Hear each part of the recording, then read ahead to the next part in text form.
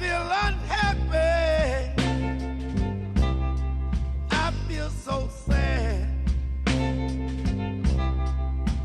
I have lost the best friend that I ever had.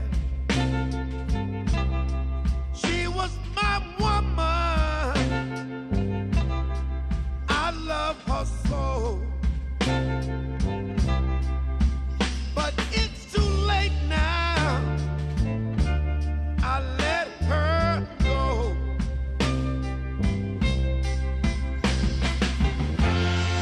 I'm going through changes. I'm going through changes in my life.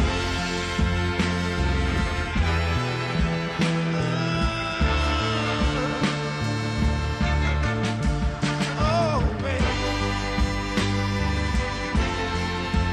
Oh, nah,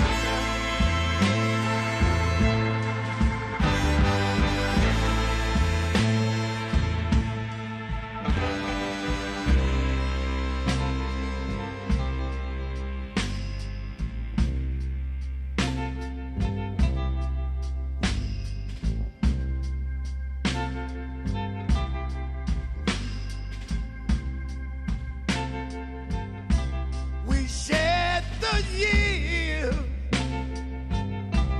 we shared each day, in love together, we found a way, but soon the world had its evil way. My heart was blinded. Love went astray.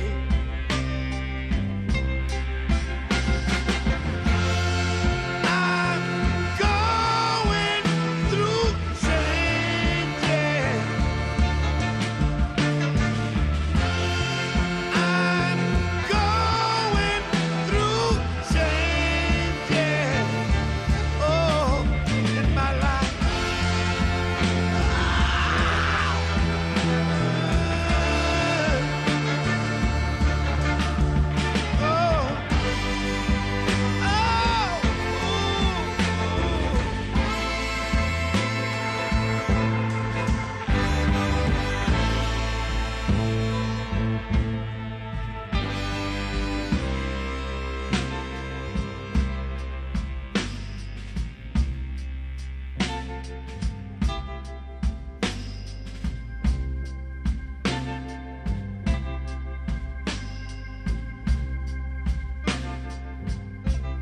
It took so long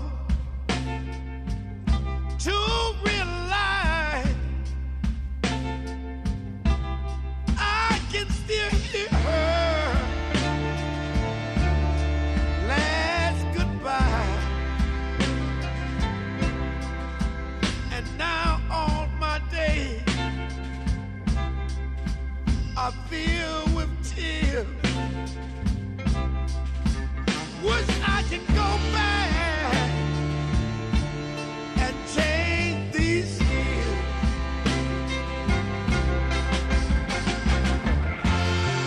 I'm going through changes. I'm going through changes. Oh,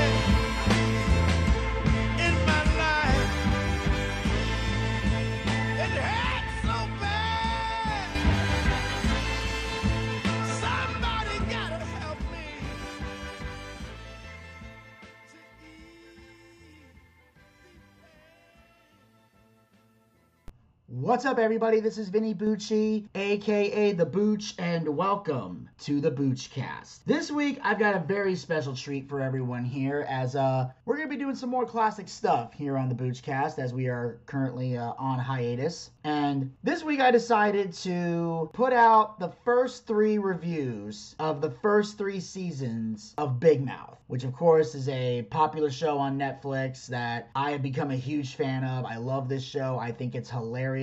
I think it's fantastic. It is so hilarious and entertaining and raunchy and off the walls, and it gets better and better every season. Every now and then there's some disgusting stuff that I'm like, oh dear God, I can't believe I just saw that. But it's rare. And I chose to do Big Mouth this week for 3 reasons. The first is because at the time that I am recording this, season 6 of Big Mouth recently dropped. The second reason is because I'm still making the transition here through SoundCloud and Anchor, trying to take certain things off of SoundCloud and putting them on Anchor. So I know this is now on the list of stuff to do because I'm trying to get everything to where that way people who want to listen to classic Boochcast episodes can listen to them here. I can get rid of SoundCloud and stop paying that $15 a month and having it on a site that nobody really goes to. So I'm trying to put them all right here. And the third reason is because I have a lot of data currently on my computer and my hard drive, and I need to start deleting stuff to make space, and the only way I can delete these Big Mouth episodes is to get them uploaded to Anchor, Spotify, Google Podcasts, and iHeartRadio. So that's why this week I am putting out these classic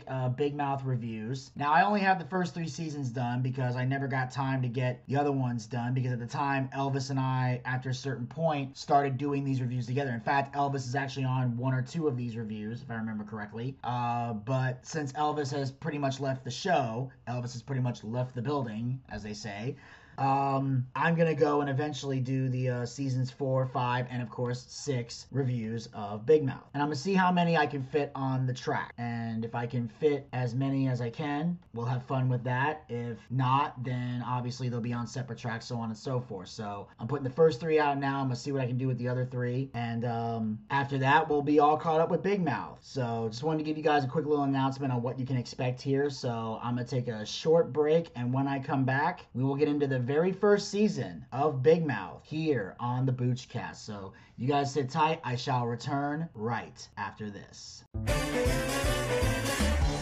If you're lost in the apple and can't get found, just hop the subway to Chinatown. Whoop, I guess we're Brooklyn bound, but you never lost in New York City. In Williamsburg, all the old-time Jews have rented their buildings to hipster dudes with their waist-length beards and their buckled shoes. Still, you never lost in New York City. As little Odessa with the right tattoos, chances are you won't get shot. And the vibe is shitty in Long Island City, but it's wonderful Duke's favorite spots. Flushing Queens is some messed up jive. Those mahjong ladies will eat you alive. There's poets and punks and hookers and creeps. It's fucked up and beautiful and it never sleeps. Yeah, it's weird and wonderful, gorgeous and pretty, but you never lost in New York City. Hello, and welcome back to the Boochcast. During the break, we played the song You Never Lost in New York City from the first season of Big Mouth. And I chose this song because obviously it's from the first season, but also because out of all the songs they played that season, and there's been a lot of funny and messed up ones, this one stood out to me the most for 2 reasons. Number one, I had some experiences in that song that I've dealt with in my real life, but also the fact they said you're never lost in New York City, which is interesting because there's actually a movie called Home Alone 2 Lost in New York. And I feel like that song is loosely based on the joke that John Mulaney tells about Home Alone 2 Lost in New York. And he's like, how are you lost in New York? It's a grid system. So I thought that was funny and ironic, but also when they said, you know, take the subway to Chinatown, oh, I guess we're Brooklyn bound, it actually reminded reminded me of a story where one time I was in New York. I was visiting Alex, and I went to a comedy club to kind of network with the comics, get some stage time, and see if I can get a vibe for the New York comedy scene, you know, outside of the big names that are obviously in the scene. I was kind of dealing with like some of the local lower level talent. And I'm not saying that in a bad way. I just mean like they're not famous like Chappelle and Louis C.K. and other comics in New York. That's the point I was making there. I mean, they're funny guys. Don't get me wrong. I don't want people saying they're not funny. I'm just talking about in terms of fame and, you know, recognized status. So I'm hanging out with these comics, and at one point I got really drunk, and I got on the subway thinking I was going to Brooklyn. But I didn't realize there were two different routes to Brooklyn. And I ended up, instead of going to Bay Ridge, I ended up on Coney Island. And like a dumbass, when I realized I was in Coney Island, I tried to walk all the way from Coney Island to Bay Ridge. And people from New York who are listening to this episode right now are like, wow, Booch is a fucking idiot. You're right, I am. And I walked for many, many blocks, and my legs were giving out, and I was tired as fuck, and I felt like I was gonna pass out. I felt like I was gonna die. So finally I found a cab driver who was off duty. I handed him a $100 bill and said, look, just get me to this address. Now, from a driving standpoint, it wasn't that far away. But from a walking standpoint, I wouldn't have made it, and I was gonna fucking die. Plus, Alex was telling me how to get back at a certain time, which he wasn't gonna let me in the apartment, which I thought was kind of douchey. So anyway, I hand the guy the $100. He drives me to the house, but he was a very good guy, because he felt guilty about taking the full $100 bill, which he perfectly could have done at that point. But instead, he insisted on giving me my change back. And that was nice of the guy. And then I finally got up the stairs, knocked on the door, Alex let me in, and I passed out on her couch. And then we had a big, stupid fight about it the next day. But I won't get into that, because we're over it, we're all cool, Alex and I are friends, and she doesn't even live in New York anymore. But hearing that song brought those memories back, and that's why I chose it. And that was You Never Lost in New York City, here on the Boochcast. And on that note, I'm going to get into my review of Big Mouth. And let me just say this. The one thing that inspired me to watch this show at all is the fact that for those of you who may not know, I'm currently in the process of writing a cartoon show. Gator and I came up with an idea for a cartoon, and we have been hard at work on the script and on the ideas and the episodes and everything and putting it all together. And I already have the first draft of the first season already written. Season 1's already ready to go. I've just been making tweaks and fine tunes to a couple things. I think it's ready to go, and I'm sure when we get to a point where we're actually going to be once I go looking for an animator to help me animate the show and draw the characters the way I want them to look, and then once I start a casting call and I'm able to start casting people for voices and different roles in the show, then I will have I'm sure some things in the script might change over time as we're filming season 1, but I don't have a set date on when I'm even going to start this because I have so many other projects I'm working on currently, but this is something I'm really trying to perfect and get it ready before I animate it, before I cast it, before I make it, and before I switch it out to the other to all the respective networks out there that might want to crack at airing this show. But I decided to watch Big Mouth because I wanted to get a feel for animated shows that I haven't watched before and maybe get an idea of how I want to draw the characters, how I want them to look, how I would let the storyline go. So I originally wanted to watch Big Mouth just for a reference point, just a little research that I wanted to do. Obviously, the show that I want to do is different from this one. I've got my own ideas, my own stuff written down, and ready to go. Like I said, season 1 is ready to go. I'm about to start writing season 2.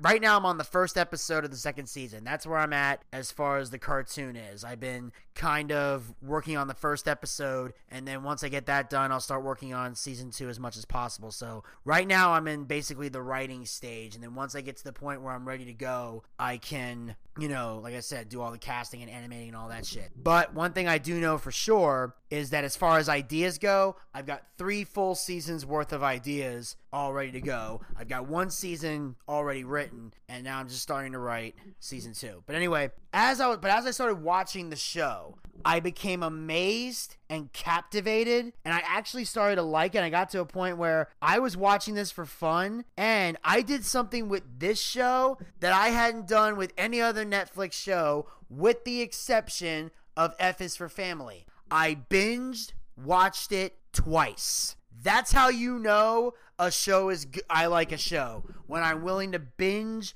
watch it twice. So I've done it twice, and it was awesome, and I enjoyed it. And one thing I love about this show is the fact that it is edgy, it is controversial. There is stuff that goes on in this show that most people would go to jail for if they did this in a live action environment. But because it's animated, they can get away with it. And that's what made me love it the most, because it actually makes me feel better about the edginess and the controversy and the crazy shit that I'm doing with my own show. Like, granted, I'm not going to be as crazy and sexual as this one, at least not in every episode, maybe a couple. But one thing I do know is that it makes me feel better about going in an edgy, controversial direction.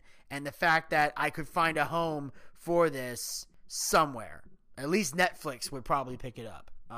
Although granted I'm shooting really high, but hey, if you don't shoot high, you might as well not shoot at all. But anyway, loved this show. And what was interesting about it was the great cast of characters. The series follows 7th grade best friends Nick Birch and Andrew Globerman as they navigate their way through puberty, masturbation, and sexual arousal. Acting as sex-based shoulder angels are the hormone monsters, Maurice, who pesters Andrew and occasionally Nick and Jay, and Connie, who pesters Jesse and occasionally Missy. Throughout the series, the kids interact with people and objects who are personified in one way or another, and other helpful, albeit confusing, advice in their puberty-filled lives, including the ghost of Duke Ellington, a French-accented Statue of Liberty, a pillow capable of getting pregnant, and even Jesse's own vagina, which was quite possibly the craziest moment of the show, where Jessie actually put a mirror up to her vagina and it actually started talking, which was very, very weird, very, very funny, and very, very over the top. And of course,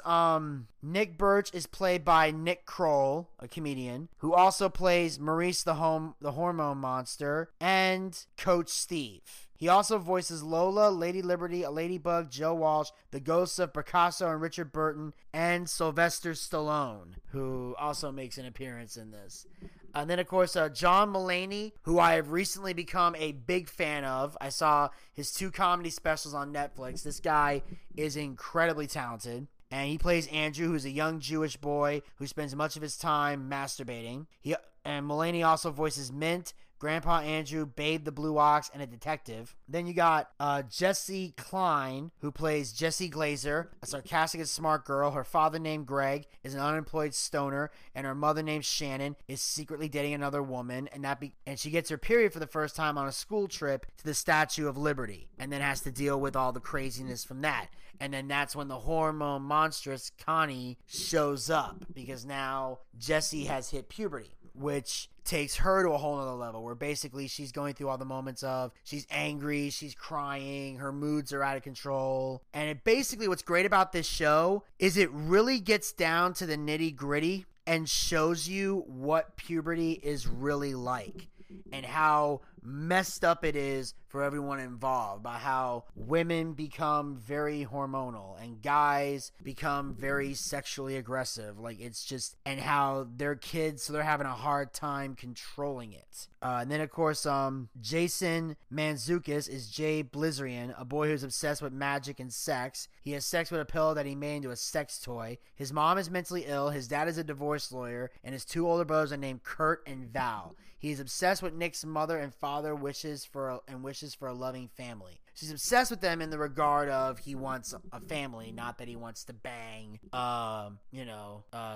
Nick's mom. And it shows that throughout the series, where sometimes Nick is just annoyed with his mom coddling him and being a mama's boy, but Jay takes to it immediately because his parents don't give him any of that stuff. And a lot of times, Jay will say crazy stuff about love, and one of the catchphrases is, "Stop quoting your dad's law commercials." And it's just funny, and I love that. And then, like, his dad has a great line. He goes, like, "Marriage is a sham and love dies let's bury the body together, and then throws a grenade in a grave site,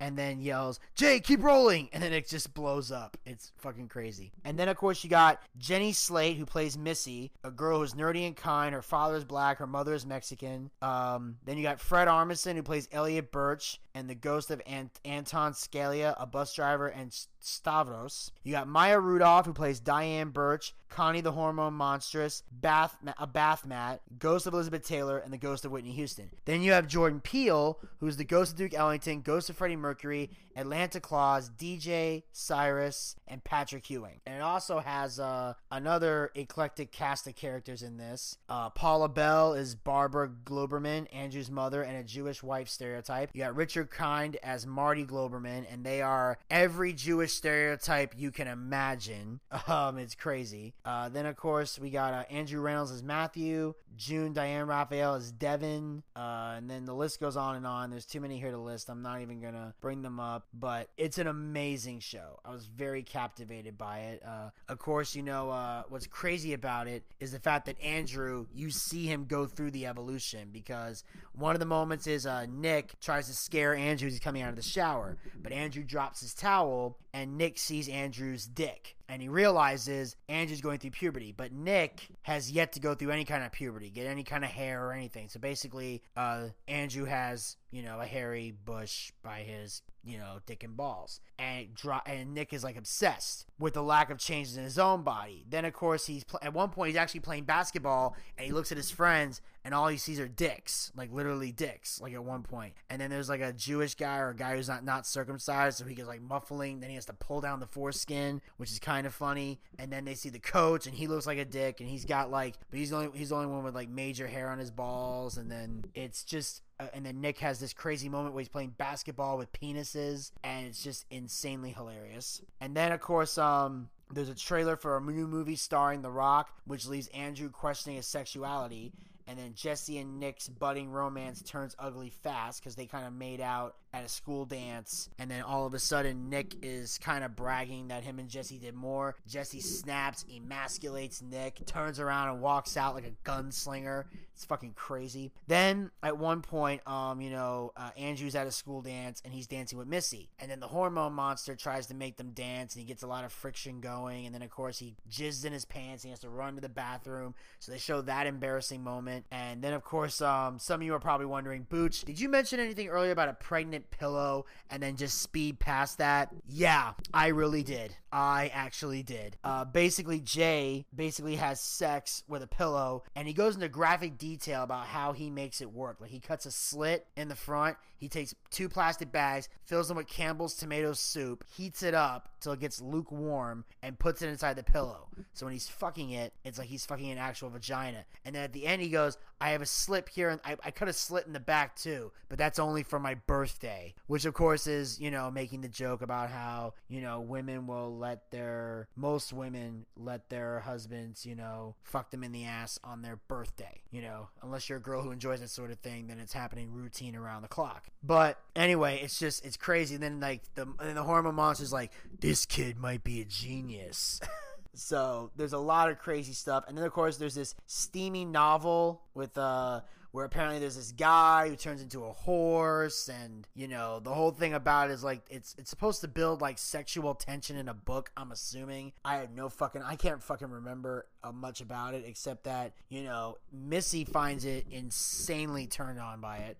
Jesse gets insanely turned on by it, and at one point even Barbara gets turned on by it, to the point where her husband, the Jewish guy, he basically dresses up like a horse, puts like a saddle on and hooves, and then fucks his wife, which is just a sight you definitely don't want to see. And then of course the pillow actually comes to fucking life, which is disgusting. And to top it all off, the pillow gets pregnant, and then Jay ends up becoming a dad. But then when the pillow's born, it has a green hat on, just like Jay's older brother. So she realizes the pillow fucked his older brother and then got pregnant by that. And you're just sitting there going, yeah, just when you thought this show couldn't get any more of a what the fuck moment, this shit happens. And then you're just like, oh, good God. And then, of course, the pillow runs away with the kid, and then Jay ends up fucking the bath mat out of nowhere, which is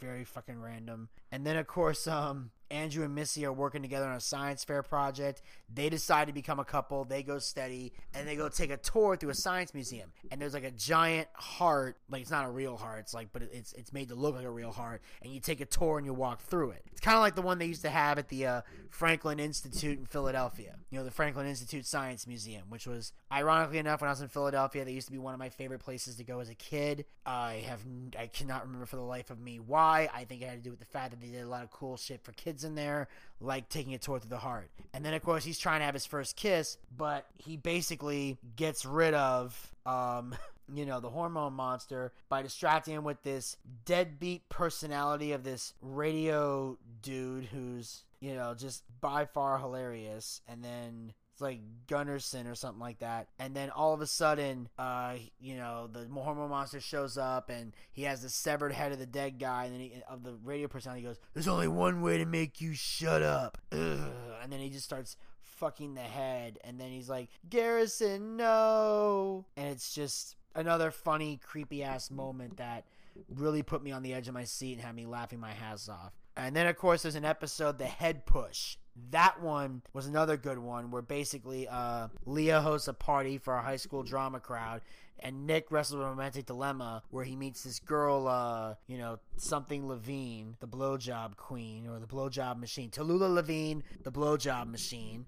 So now Nick thinks that he's going to get a blowjob from this girl. But he finds out later that was a name she was given, even though she never gave the guy a blowjob. Because this was basically a guy who's called a head pusher, because he's one of those guys that during sex, he grabs the back of the girl's head and pushes it down to imply that he wants a blowjob. And they were arguing over, the head push. Is it good? Is it bad? Whatever. And then, of course, they have like a Seinfeld moment where basically Nick and Jesse are at a table and talking like they're, I'm assuming Jerry and the girl on Seinfeld whose name I can't think of right now because I never watched the show. I know it's Louis Draper was the actress. I can't remember the character's name. And then all of a sudden, Jay, who's Kramer, slides in, starts making offbeat jokes and everything else. And basically, the guy who's a head pusher, basically they kick him out of the party, beat the hell out of him. It's hilariously funny. And at one point, they go like, "Well, if you don't, how else are you supposed to ask for a blowjob if you don't do the head push?" And then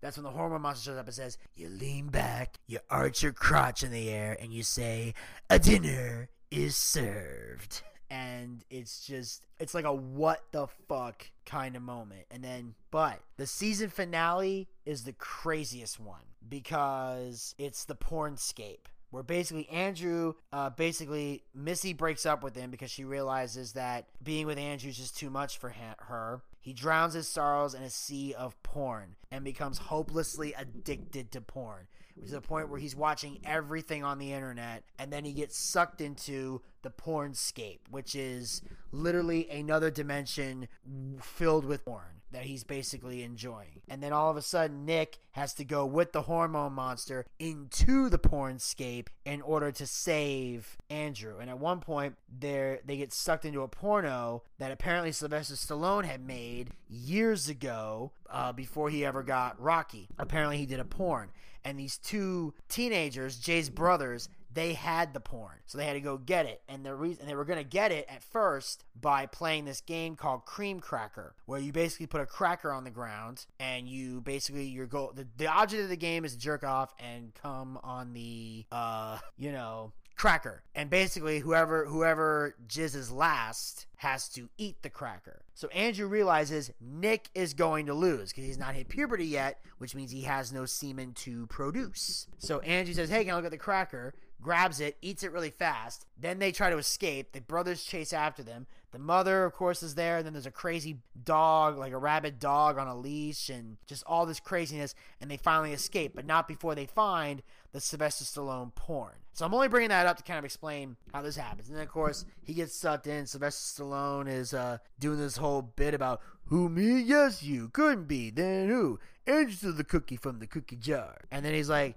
"You're Sylvester Stallone." He goes, "That's right. And this is Cookie. She goes, my name is Tammy. Yeah, whatever. This is great. Hey, everybody, this is great. How you doing? You're a good guy. Hey, give me a kiss. Get the fuck out of here, man. This doesn't matter. This is great. So they do a whole Sylvester Stallone impression, and then they go searching through the pornscape. They eventually find Andrew. They rescue him. They bring him back to reality. And Andrew just realizes that, porn is too much for him. So he eventually finds a normal way to get back to normal. And of course, Jesse and Jay, they run away together because Jesse's mad at his parents who are dysfunctional. Jay's got dysfunctional. So they start forming a relationship. And all of a sudden, they decide to run away to Mexico. And it ends with them jumping in the back of a car, of like a wagon of this guy who's driving to Mexico, and they see the pillow with the kid in the back seat. And then Jesse's like, who is she? And the pillow goes, we're his family. Who the fuck are you, bitch? And Jay's just sitting there like, oh, Christ. Because now he's got to deal with both of these people. So, and that's what leads us right into season 2, which I definitely think is going to be probably one of the craziest scenes ever. But one thing I will say is this. I've said a lot of vulgar things in this segment. But that's only because this is a very vulgar show. So if you're one of those people who's not into jokes about sex, who's not into watching masturbation, who's not into listening to a lot of cuss words and a lot of, vulgar acts, this is not the show you want to watch. You want to stay as far away from it as possible. But if you love edgy, vulgar, sexual humor, this is the perfect show for you to watch. And it gets crazier and crazier and crazier. There's even a moment where Andrew's actually jerking off and staring at a cat clock, and then he's like, then the hormone monster's going, look at that little clock tease, moving her eyes back and forth, just looking at you, asking who's got the cream. And then he's sitting there going, I got the cream, as he's jerking off. Like, it's literally one of the creepiest scenes, especially since he's having a sleepover at Nick's house and he's jerking off. Like, which is, one of the weirdest things you can do is be at a sleepover at a friend's house and jerk off. It's one thing when you do that. It's a whole nother thing when you jerk off and you're in the same fucking room. Especially when we have no idea if he's covering that up with anything. But you later realize he does use socks when he jerks off because he has a whole stack full of socks and he throws them in a dumpster outside of a synagogue where ironically a dead body gets thrown into, and because it has all of Andrew's DNA on it, they think Andrew killed the guy. And then, of course, the parents are looking at him like he's a creeper. He's trying to explain he's innocent. He doesn't know what the hell is going on. And then and then at one point, the hormone monster gets mad, punched a hole in the wall, and said, "Ooh, it's crotch level. The only thing wrong about it is the dick splinters." But then, of course, the dad sees that and goes, "Andrew, look what you did. Now I gotta go to Home Depot on a Sunday. Why?" And it's just another random funny line. It just sounded funny to me, but I don't really get what the humor's from. I don't know. Maybe if you're Jewish, you'll find that funny, but I didn't get the joke. But aside from all that, I highly recommend Big Mouth to everyone. I would recommend this. Watch it, enjoy it, check it out. It's so much fun, and you will definitely thank me after you've seen it. It is a fantastic, crazy show. And like I said, it gave me the inspiration to keep going with my cartoon and know that, the edginess is going to be okay. Because this got a lot of great reviews. It holds an 80 out of 100 rating. And, based on 6 critics, and it was generally favorable reviews. It has an approval rate of 100% on Rotten Tomatoes based on 17 reviews. With a critical consensus reading, Big Mouth's simplistic animation and scatological humor believe its finely sketched characters and smart empathetic approach to the messiness of adolescence. So even though it does have insane, funny, vulgar moments, it really does break down how crazy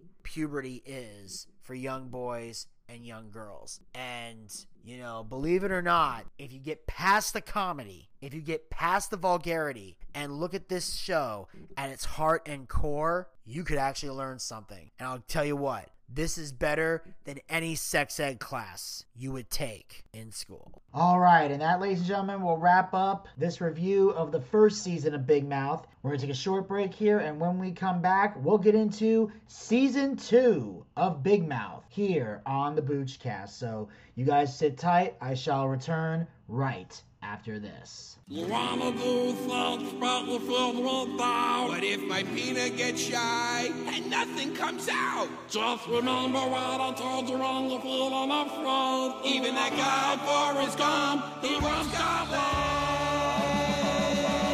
I wanna do sex on a lady, but I'm not really sure I can. Make my peanut puke like a baby, but there's a couple things I don't understand. Do like the birds do the bees and make my wee-wee sneeze in a lady. Come on, Steve, you gotta believe in yourself, baby. Okay, I'm confident now. I'll scoop up my little fella, make it stand up proud. And when my cherry pops, it's gonna be awesomely loud. I'll chew on her hair, I'll lick on her face. Then I'll go number 3 in a lady place. I'm gonna do sex on a lady, and that lady's gonna do sex on me. That's right, baby. We'll be just like a mommy and daddy. Yeah, we're gonna touch parts where we feel. We're gonna fill each other with goo. Play hide the sausage. And maybe some baby, too. Oh, I'm not gonna stop till I'm through doing sex on a lady. You got a beautiful voice, man. I know I tell you all the time, but you're the man, baby. Hello, and welcome back to the Boochcast. During the break, we played the song Doing Sex on a Lady by Coach Steve on the hit TV show Big Mouth. And I know that was a horrible hitting of the high notes there, but I figured since Steve fucked it up in the song, it would have the same comedic value if I did it here. Plus, this was my favorite song from season 2. Just because Coach Steve, and I'm going to get into this a little bit more in this recap, just the innocence and the naivete of his character is so amazing, so funny, and so entertaining that you can't help but like him. He is weird, he is creepy, but he is so likable at the same time. Because he legit has no idea what the fuck he's doing when it comes to sex. And the fact that he's an adult and doesn't get it makes it even funnier. So I really wanted to play this song. I found it hilarious. I hope you guys did too. And that was Doing Sex on a Lady from Big Mouth here on the Boochcast. And now, ladies and gentlemen, we are going to commence with the review of Big Mouth Season 2. Now, the first thing that Big Mouth had a great many charms, but also a knack for getting in its own way. Coach Steve, for example, often felt like he interrupted the series' candid, surprisingly deep conversation about puberty, while the ghost Duke Ellington living in Nick's attic felt completely extraneous, save for one very smart, hilarious musical number. But these criticisms appear to have been heard as the second season really hones in on the puberty angle, looping in Coach Steve along the way, while dialing back pretty much every element that doesn't focus on the character's sexual awakenings. The ghost Duke Ellington appears in just 3 or 4 scenes this entire season. The result is a refreshed version of Big Mouth that's smarter, more focused, and occasionally quite emotional. And of course, after a shaky premiere that has the unfortunate task of resolving the season 1 cliffhanger, Jesse and Jay ran away only to realize very quickly that it wasn't meant to be and for the show to resume its status quo in episode 2, which is kind of sad. I kind of expected more from that. You know, if you're gonna rebel, like obviously, a lot of people didn't like that particular cliffhanger, but I wish they could have dragged it on for at least an episode or 2 before they brought him back. But to have it quickly resolved like that was just kind of meh. The second batch of Big Mouth settled into a more confident, consistent groove early on, while Andrew and Jay are mostly thriving in their ability to pleasure themselves. They're obviously, getting a better handle of masturbation and learning not to overdo it, because as we all remember the Pornscape episode, where Andrew just completely fell into a dark dimension of, of porn and masturbation, which can be common for young kids going through puberty. You want to watch as much porn as possible and you're masturbating profusely, but now they're actually getting into a better groove. Nick's decrepit hormone monster is all but ruining his puberty, especially with the introduction of Gina, who the boys only just noticed since she suddenly developed breasts, but who, as Jesse points out, has actually been in their grade since the beginning. And this is another big thing that they talk about in the show, which is what I enjoy. They hit all the stages of puberty and get people to understand the mindset in a comedic way. Like, when you notice a girl has... That's the thing about guys. If a girl has boobs, we are going to stare. We're going to look. And it's something that attracts us almost immediately. And the bigger the boobs, the more attention you get. I don't know what it is about them, but we can just look at them and go, oh my God. It mesmerizes every single guy. And the fact that they played off of that was great. And at one point, I think Nick actually gets to, date Gina, hook up with Gina, and they make out. And at one point he goes, I touched Gina's boob, and Bill and Andrew and Jay went, oh my God, this is so cool. Like, they literally start freaking out, like, oh my God, this is even better. And they're all jumping up and down like it's the greatest thing in the world. And of course, Gina goes on to become one of the season's most thoughtfully written characters. A flashback to how she felt when boys started noticing her is an instrumental part of why the season works. But her entrance initially sparks more interesting storytelling opportunities for the female characters than the male ones. Episode 2 has a brilliant open-minded musical number about female body positively, led by Maya Rudolph as Connie, the hormone monstress, that delivers a strong message of acceptance to Jesse and Missy. And basically it tells them about, every female body is beautiful, and they're like a bunch of naked women. Some of them are hot, some of them are not, some of them are young, some of them are old, but it gets the women to appreciate their bodies and who they are on the inside, and allows them to actually walk around with more confidence, especially Missy, who definitely is in serious need of a confidence boost. If anybody needed a confidence boost, it's definitely her. So it was great to see that. Season 2 also triples down on the musical numbers, each of which is an absolute delight.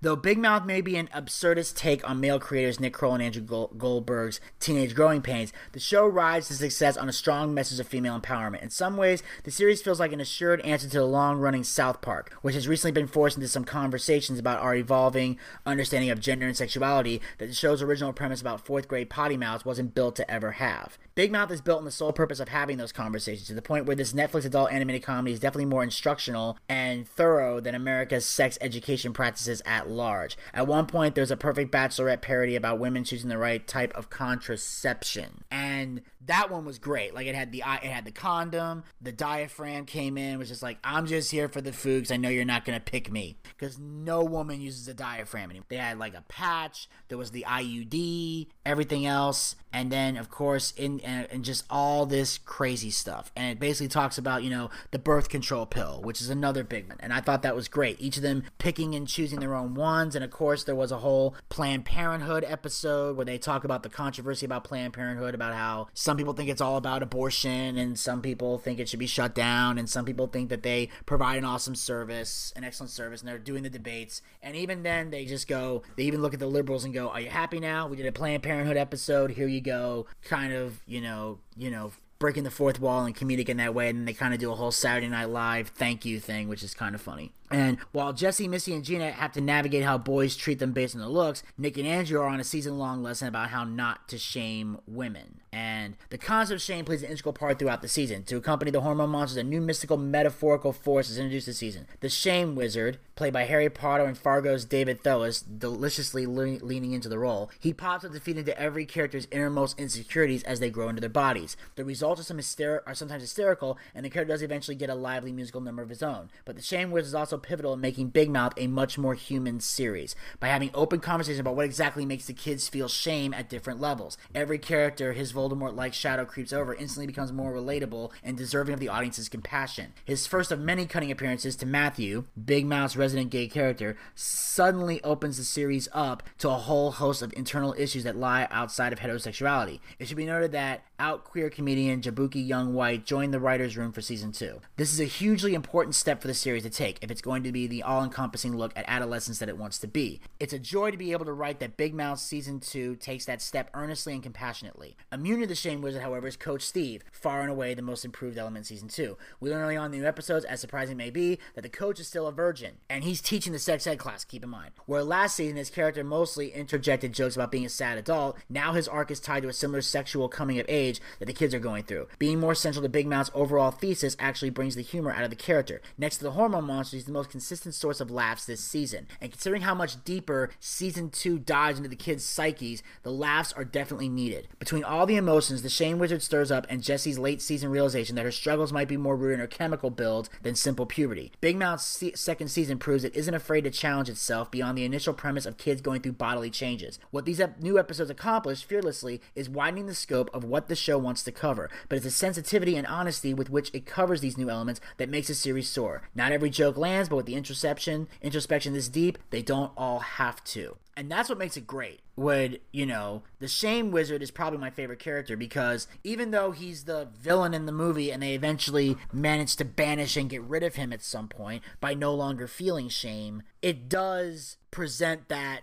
back and forth about shame. Because that's a big thing that we talk about today. Like, everybody talks about fat shaming and slut shaming and this shaming and how you shouldn't have any shame. Hell, I've gone on record as saying, after my time with the Regular Guys show, I have no shame left because I did embarrass myself in ways I never thought possible. It's a joke I talk about in my act. But the thing about the Shame Wizard is because even though he goes over the top with it, his intentions were good, because the purpose of shame is not to hate yourself forever. It's not to dive into a deep depression, which I'm gonna get into that in a little bit, but it's about the fact that knowing that something you're doing is wrong, but what makes you have shame is that you want to control it. But shame mostly deals with your inner self. Like, it's something that you should be ashamed of yourself for certain things, but not everything. Like, certain things you should have shame for, certain things you shouldn't. I think that's the life lesson there. Like,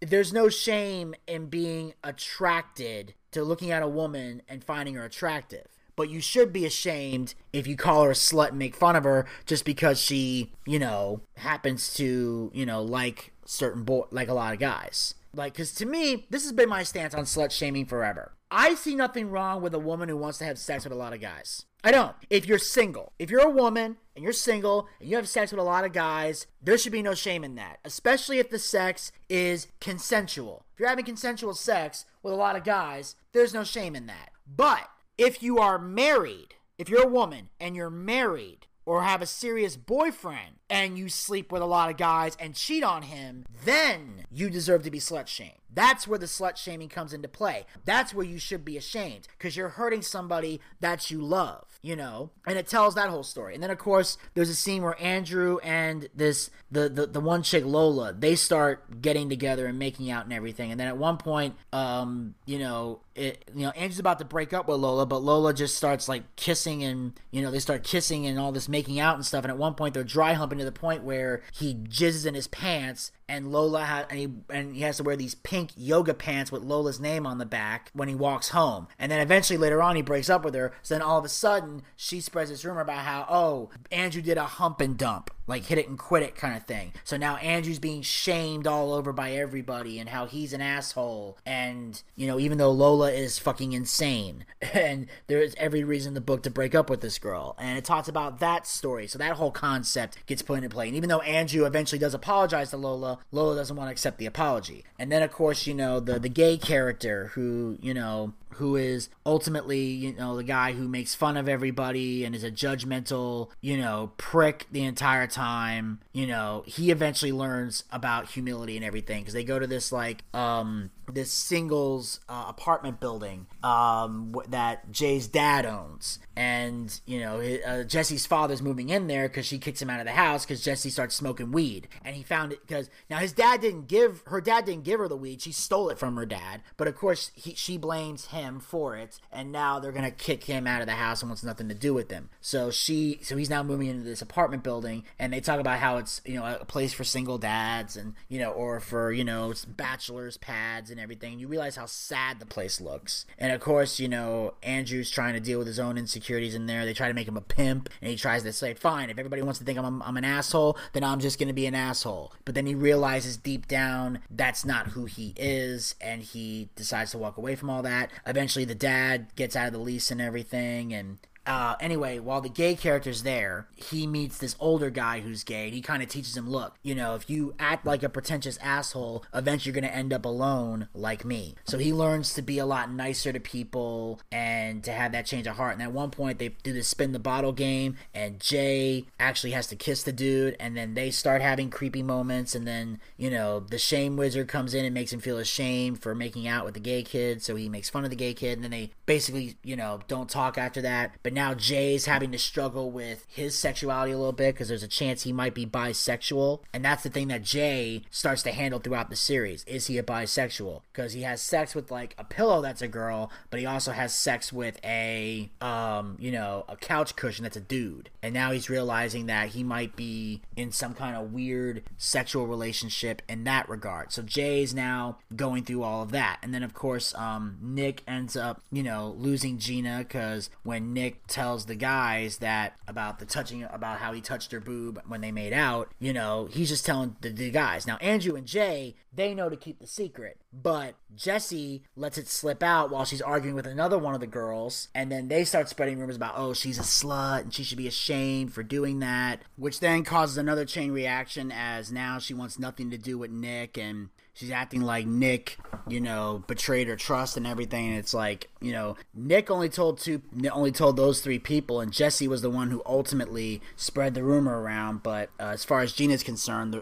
Nick is still to blame. So that relationship goes in the toilet. And then, of course, in the end, Nick tries to find a new hormone monster because obviously, the old guy ain't cutting it. He's actually terrible at it. Like, his idea of masturbation is grinding your dick like a pepper thing that they have at the Olive Garden, where they like a pepper shaker thing. So, which any guy knows that only works like a little bit. And honestly, the only time I've ever seen a guy get off on that is in a porno where a girl at one point was twisting the cock after much lubrication with her throat was done. And even then, I'm like, I've never had that done to me, and I'm not really sure I want it to, because the interesting thing about me is, and I'll just get a little personal here for a second, I am very anti-hand job. I hate hand jobs. My philosophy on sex is either blow me or fuck me. That's my philosophy. I've had women attempt to give me hand jobs before, and I've very rarely met a woman that's been able to do it right. Every now and then I've met a girl who's been good at hand jobs, but 99% of the time, the girl is basically pulling my dick off of, like, ripping my dick off of my body, and I'm damn near ready to start crying by the end of it. Like, I've never met a woman who's done a hand job right, except for like a small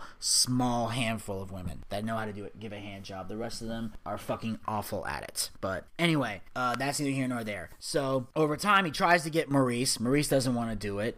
He tries to get this one guy who's like this badass. He gets this one little kid that he's like a hormone monster in training, and he finds out later that he's in cahoots with the Shame Wizard, and he was trying to make Nick feel ashamed about everything. So basically, he's sucked as a hormone monster. So he ends up getting fired and being a secretary to another hormone monster who considers taking Nick on, but in the end, he ends up getting Connie, the hormone monstress. So now she ends up teaching Nick everything she knows, and because Connie, of course, is working with Jesse for most of the time, but then Connie's in a meeting with other hormone monsters in another dimension, and they find out that Connie's not doing the job right. So they bring in this depression kitty who basically brings Jesse into a padded room and basically makes her, like, eat a lot of food and sleep a lot, and just basically puts her in a state of depression, because that's another, emotion that everybody feels. Like, sometimes you just feel shame, and sometimes instead of wanting to get angry and rebel, sometimes you just feel depressed. You just want to sit in your room and be away from everybody and just feel miserable and hating yourself even more. And the depression kitty almost gets Jesse, but eventually they bust her out. Maurice, Connie, Andrew, and Nick all manage to bust Jesse out. They save her, and then eventually she just decides to be a normal girl and go to therapy and figure out what the hell is wrong with her, because obviously she's got some issues. Because Jesse used to be all about empowering women, yet she slut-shamed Gina out of jealousy, because the truth is,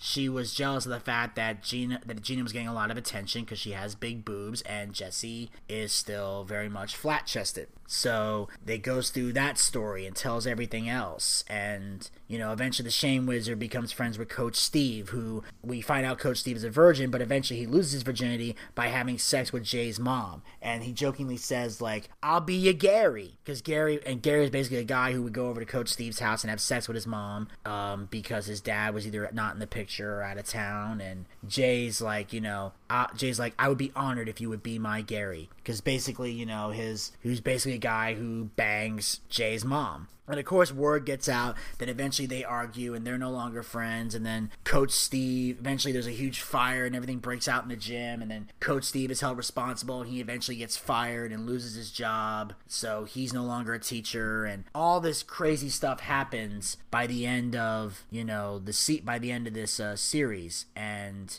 everything just comes to a head. And eventually, it basically tells a puberty story in its own way, and definitely is a way of, getting people to, really understand it. And as I mentioned before, this season really dives into what the show is all about, and it relies more on lessons and emotion and, less on comedy to get its point across. I feel like the first season was all about shock value. Let's make this as funny and raunchy and crazy as possible, but now that it's season 2, let's really get into the story a little bit more. And I feel like this season was so good, I see no reason why it won't get picked up for a season 3. I highly recommend everybody checking out Big Mouth and really getting an understanding of a lot of the characters and the stories and everything else. And if for no other reason, this cartoon will entertain you in a way that most adult animated comedies don't anymore. Because it's on Netflix, so it has the freedom and range to do and say whatever they want. And that alone in itself makes the show great. When you have the freedom to tell your story the right way, that's the best part. It doesn't have to be regulated by FCC or anything like that. And they take this stuff to a whole nother level of insanity. And obviously, I'm gonna say this show is definitely still my favorite, one of my favorites on Netflix, and I look forward to getting into season 3 when it comes out. All right, and that, ladies and gentlemen, will conclude my recap and my thoughts on season 2 of Big Mouth. We're going to take a short break here, and when we come back, we'll get into season 3 of Big Mouth here on the Boochcast. So you guys sit tight. I shall return right after this. Hello, Lakeland. Y'all ready to rock in the Sunshine State? They got rednecks wrestling pine buns. They got drunk girls going wild. Party with margarita villas and serial killers while you watch a gator eat a child. They proudly lead the nation in public masturbation. They took it up all over the place. Forget tequila and pie, let's get a bath salt hot and munch on a stranger's face. Because anything goes in Florida. Come on down and do your worst. Snort a rail of a dolphin, naked and a coffin. Chances are you won't be the first. Doing anything, anywhere, anytime, any ballet. They got meth labs and magic kingdoms, city bars and the KKK. And when shit goes down, you can stand your ground and blow your neighbor away. Because anything goes in Florida. Baby, let the good times roll. If there's a law, you can duck it. If you catch it, you can buck it. It's America's glory hole. Talking anything, anywhere, any night, and any day. Any belay.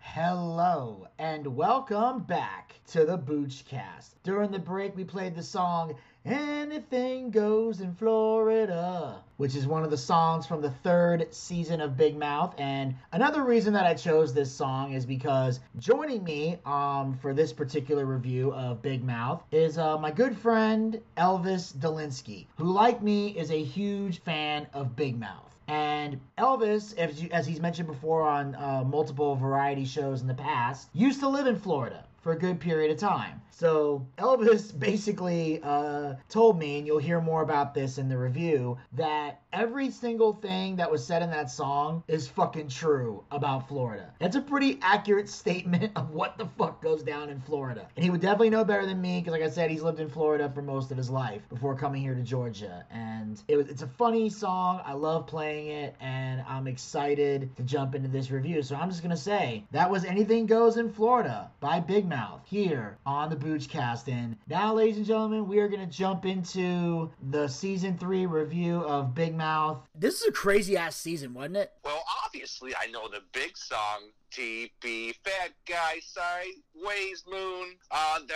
fat guy sideways comb. You're the man, Steve. You're the man, Steve. This show is crazy. Oh my god. Just when you think this show can't get any crazier. So basically, this is what goes down this season. The main tension of this season is between the two best friends, Nick Birch and Andrew Glauberman, voiced respectively by Nick Kroll and John Mulaney, who I'm a huge fan of. Nick was a sensitive smart aleck to Andrew's nerdy pervert for the past 2 seasons, but now he's gotten more confident with the help of the hormone monstrous Connie, who is now helping Nick throughout this season. Of course, the show officially started with the Valentine's Day special, which was 50 Shades of Fucked Up. I don't know if you saw that. I did. Yeah, and there's a scene where Andrew basically, and with his hormones raging and just getting out of control and pissed off over everything, he yanks a kid out of his wheelchair to where even the hormone monster's like, dude, that was fucked up. Dude, I think he needs it. It's like, you don't need that wheelchair. No, actually, Andrew, I'm pretty sure he needs the wheelchair. No. He just yanked his ass out. Everything's embarrassed. He losing his hair and everything. Just, it's 50 Shades of Awkward. So it's pretty amazing. So season 3 picks up where that leaves off. And so Connie and her male counterpart Maurice have always been the absolute highlight of the show.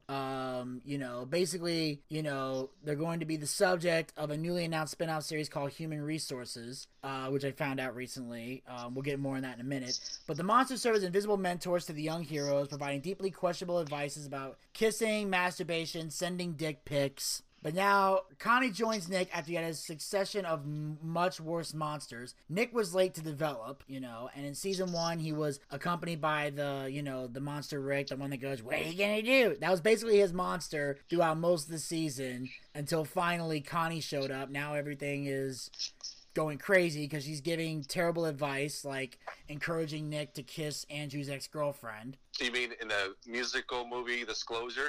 Yes. Oh my god. Like this. Oh my god.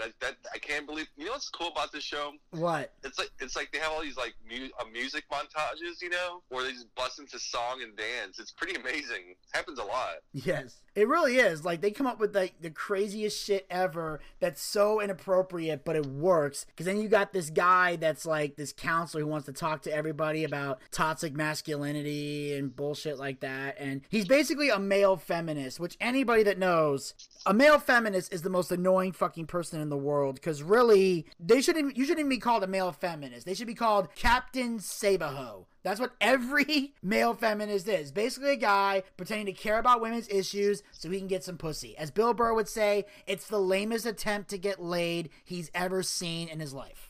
It works, obviously. It does. And of course, Jay was just as out of control, trying to figure out what the fuck he is throughout the entire series.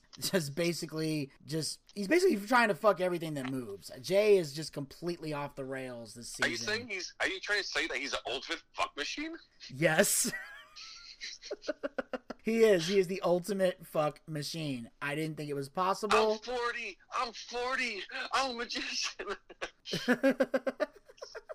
And of course, one of the major highlights is Coach Steve, who we're all fans of. My favorite part is the fact that he's still trying to adjust to not being a coach anymore in gym class. So now he does like every episode he gets a different job, and they actually make reference to that. Like at one point he's cleaning a bathroom, another point he's running an ice cream stand. He's living in this like storage thing on a river barge that's like full of dumps, full of garbage, and he's a mannequin too. Yes, a mannequin. Oh my god. And then he gets a visit from the Fab Five from Queer Eye as they try to remake his look. Oh my goodness.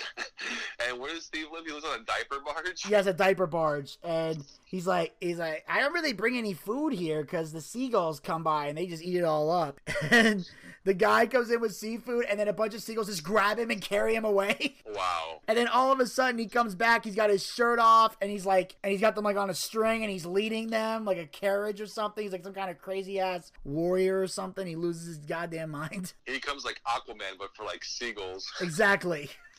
And then of course during the whole we were talking before about the Disclosure musical, the whole thing is designed to basically it talks about the Me Too movement, it talks about a lot of crazy things, and out of everybody you would ever think would get sexually harassed on this show, Lola becomes a sexual harassment victim. Oh no.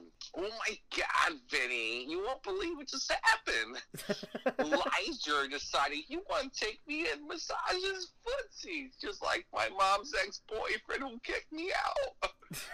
You're just sitting here going, wow. First of all, that is way too much information. Second of all, the thing is that some of these things are so crazy, you almost forget. These guys are like in middle school. Like, this is some real sick, twisted shit. But yet, it's the funniest damn thing on the planet. And somehow they managed to pull that off completely. And throughout the whole thing, Missy goes from being this nice, sweet girl to just the bitch from hell, which I think is great for her. She has her love interest, Nathan Fillion.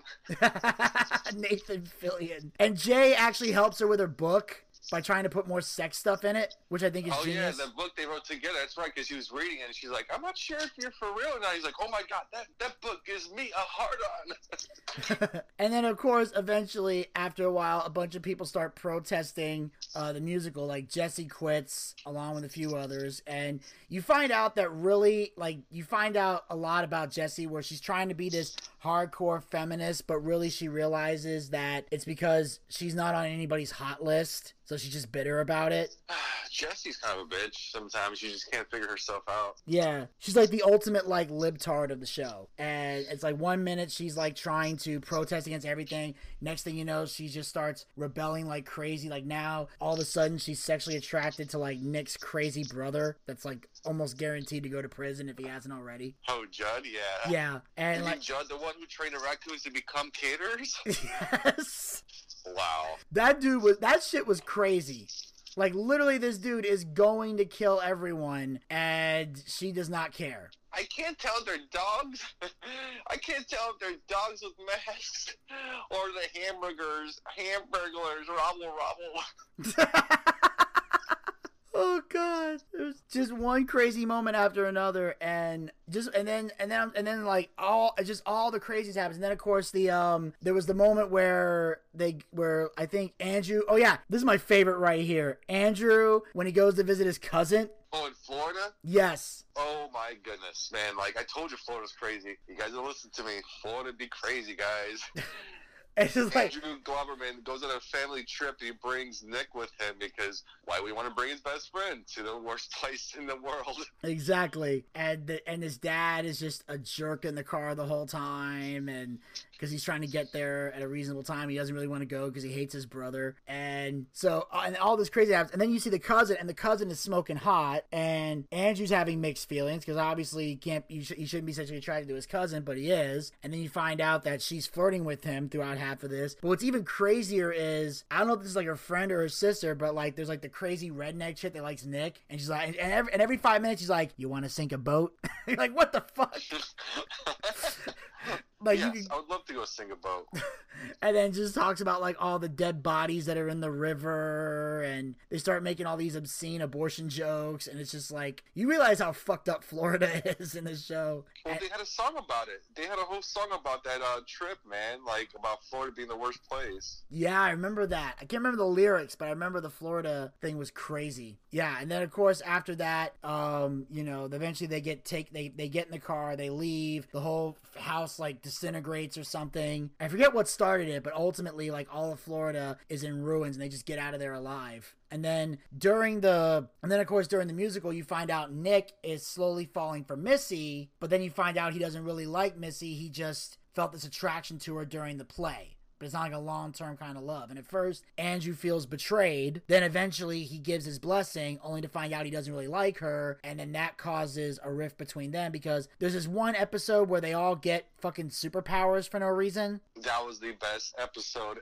ever. I fucking love that episode. You did? Oh my God, it was my favorite. It's like, who was the guy in the wheelchair? It was like Professor X, Nick. Little Nick was like a big, huge guy. Gloverman turned invisible. I know he farted. And it made him invisible, but if he farted again, he turned back. Yeah. So sometimes he'd be completely naked and just be back to normal. It would be awkward. And then who was what's her name? Gloverman's first girlfriend. the girl with the glowworm. Missy. Missy. What was her power again? Oh, she had storms. That's right. Yeah, she's storms. Like she changed the weather. She was like Storm. And Jessie could touch you and make you tell the truth. Like her dad, you touch her dad, and her dad admitted he doesn't remember her birthday or something like that. And it just got miserable. But then when he touched Nick admitted he wasn't really in love with Missy, and then all the hell breaks loose. And then the episode ends where they're supposed to go to camp, and Andrew decides not to go to camp and decides he doesn't want to be friends with Nick anymore because apparently Nick is not a good friend to him or something, or he feels like he's bad for him or a bad influence and decides not to hang out with him anymore. And that's pretty much where the big cliffhanger is. And I think he's a good friend. You know, I think I talked about this before you watched season 3 or during your watching it. And I rewatched it, you know, all 3 seasons because I love that show. He's a good friend. He really is. He really is. Let me see. When Glauberman lost his pillow or forgot his pillow Baggins, at Jake Kazarian's house, yeah, who went back to get it? Nick did. Nick. When there was a school dance and Glauberman came all over his pants and he tried washing in a toilet instead of the sink, who decided to go without pants? Nick. Yeah. I mean, it makes a good point. And not only that, though, when Nick went to the big city and he lost his jazz hats, and he found Cantardino with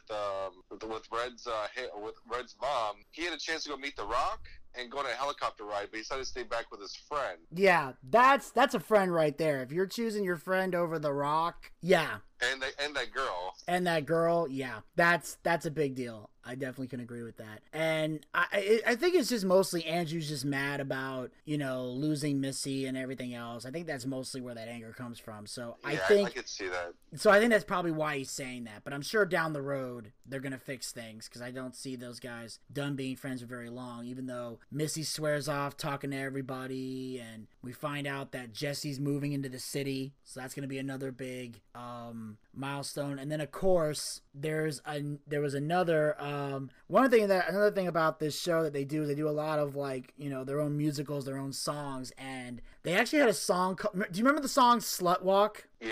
Like this anti-slut shaming pop song just comes out of nowhere. It's like a hair metal style salute to, like, and then they also, of course, they had the hair metal style salute to the many great things about Florida, and I think the Hormone Monster sings that, and just all this crazy shit in between. Then you find out the true story of Duke Ellington. Yeah.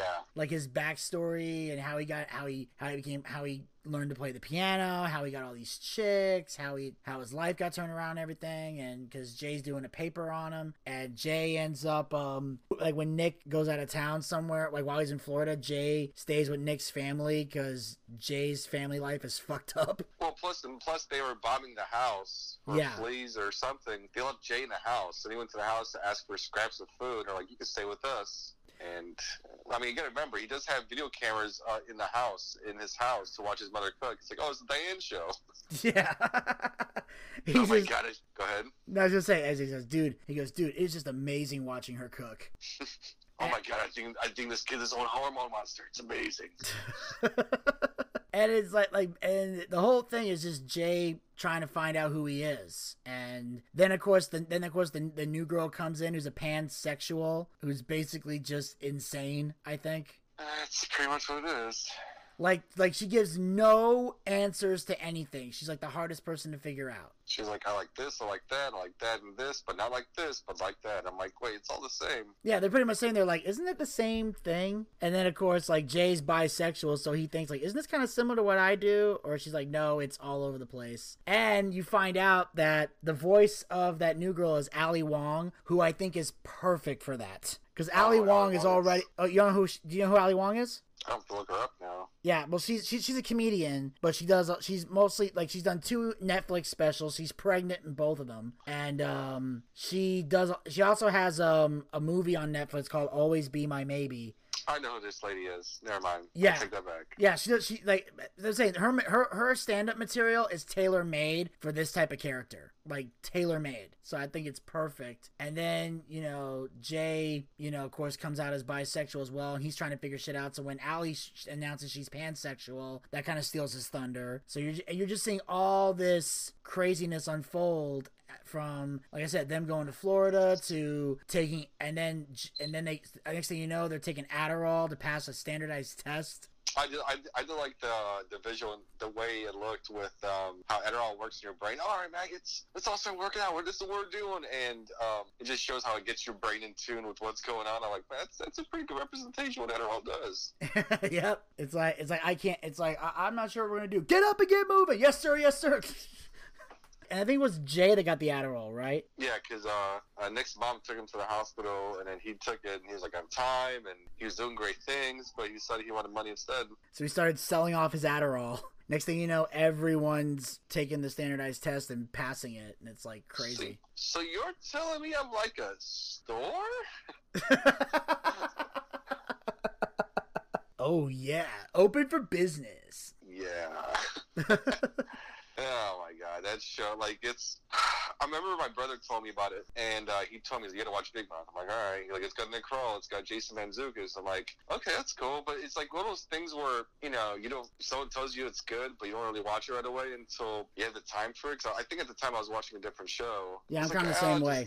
I was like, I'll just wait. You know, there's no big rush to watch it. So then I watched like the first 3 episodes. I'm like, oh man, this thing's amazing. And then I started watching that. And that show was just from beginning to end. And they told me to make a new season. I think I watched it Valentine's Day because it came out by itself. I think I watched it 2 or 3 times. You know? Yeah.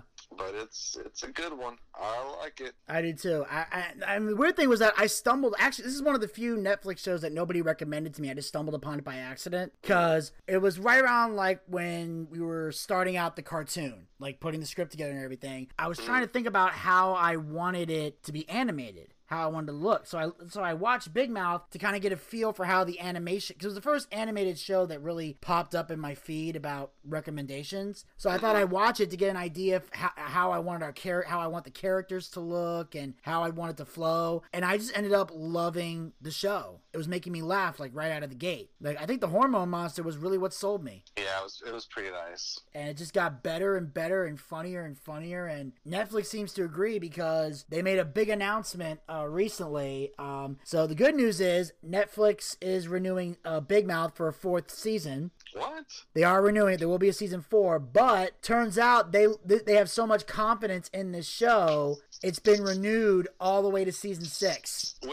So wait, 3 more seasons? Guaranteed. A season 4, a season 5, and a season 6 of Big Mouth on Netflix. Man, that's pretty awesome because that show is pretty good. I was thinking like another season or 2, but 3 for sure in the bag. Yeah, I'm all for it. And it's also part of another deal that they're making with the production companies. I think Nick Kroll is part of the production company that produces the show, so they're going to be producing some other shows for Netflix as well. So as part of the deal, they're extending Big Mouth all the way to season 6, which I'm happy about because this show obviously gets better and better every season. It really does. Have you seen the Nick Kroll show previous to Big Mouth?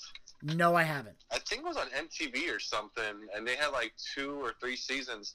So if you guys have like this streaming device, like either, I'm not sure if it's on Netflix, I don't think it is, it might be on Hulu, but maybe if you look it up on YouTube, maybe they'll have some episodes. It's pretty awesome, man. It's pretty funny. If you like the humor for this is exactly where it's coming from, Nick Kroll's brain. Yeah, and of course, Andrew Goldberg, Mark Levin, and Jennifer Flackett were also part of the creative team behind this, and you know, obviously I know a little bit about Nick Kroll, but not a lot. But I'm a huge John Mulaney fan. I've gotten to watch. Me too. I became a fan by watching his specials on Netflix. I never saw him on Saturday Night Live or anything like that. I just happened to see one of his Netflix specials, thought it was great, and every time he comes out with a special, it's just better and funnier than the last. So I like John Mulaney. I love John Mulaney. Nick Kroll, I got used to him when I felt like MTV had a show called Human Giant. They had Paul Scheer. He's also in like The League and all of them.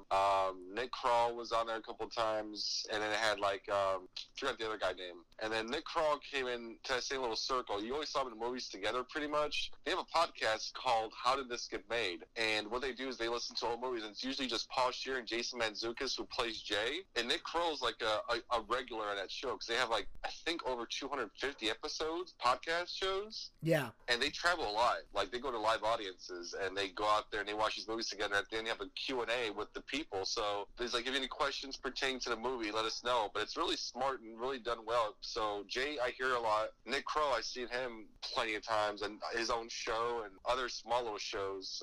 They do a lot of stuff on Adult Swim. Like they do like this show called NCU VIP Van or something. Yeah. And Children's Hospital, they do a lot of different stuff. So it's really, I mean, Nick Crow's pretty funny, I think, especially on The League. If you ever watched The League. I've never seen The League. So Nick and Jay's on that show. Okay. And what they're doing is like they're all like four friends, obviously. And what they do is they're really big into football, so they have a football league. And it's just the hilarity between the friends of all of them, especially having Nick and Jay, you know, play. It's on FX. I'm just having those people. But Paul Scheer's on that show too, and he's hilarious. Oh yeah, definitely, he's hilarious. I couldn't agree more. But yeah, I mean, I listened to the podcast, which, you know, big shout out if you want to listen to something funny for about an hour and a half. I mean, listen to this podcast first. Love it. Download it. Share with all your friends. Any of your friends' friends, your friends' friends. Even like your grandma. The grandma who plays bridge down at the fucking yacht club, whatever. Tell her about the podcast. Have her listen to it. Have her love it. And have all her friends donate to the show on Patreon. Go on. Sorry. No, absolutely, dude. There's nothing wrong with that. I want people to check us out on Patreon, you know. Support the show. Go to patreon.com/theboochcast. We got great rewards for great patrons, and whatever you donate helps us keep the show running.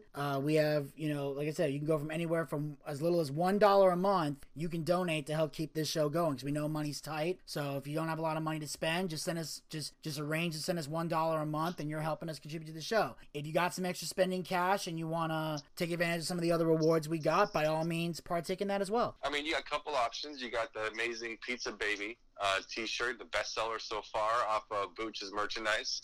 That thing's amazing. Yes. I'm going to hand draw it myself. And you know what, though? I will hand deliver it to you myself.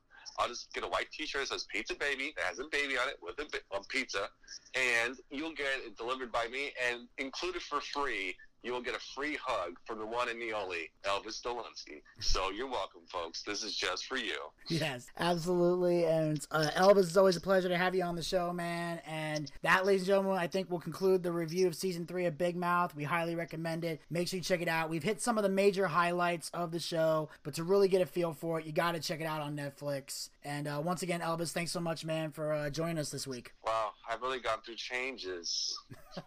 I'm going through changes in my life. Man, we look forward to hearing more of those changes. And of course, thank you for joining us for the Season 3 review of Big Mouth. We're going to take a short break here, and when we come back, we will get into the Season 4 review of Big Mouth here on the Boochcast. So you guys sit tight. I shall return right after this. Oh. How when I go for fear of failure, time to haunt you. I'm a gleaming light that hope I'll fail from you. When the sun is all down and blood, I'm much love in your head. I'm the one for my friend is tried and true. What you gotta do? When a mother leaves a babe to cry in darkness, and the storm clouds like a chair begin to brew. When the fortunes tell it loud, and the painful how the walls, and the cosmos hold the runners over you. What you gonna do? What you gonna do?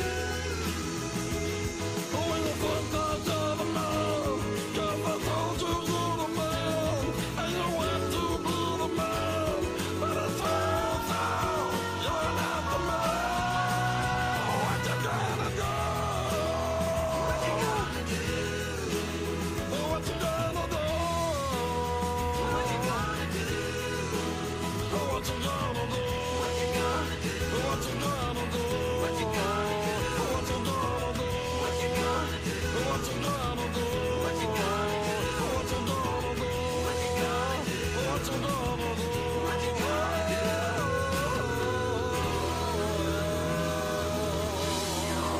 What you gonna do?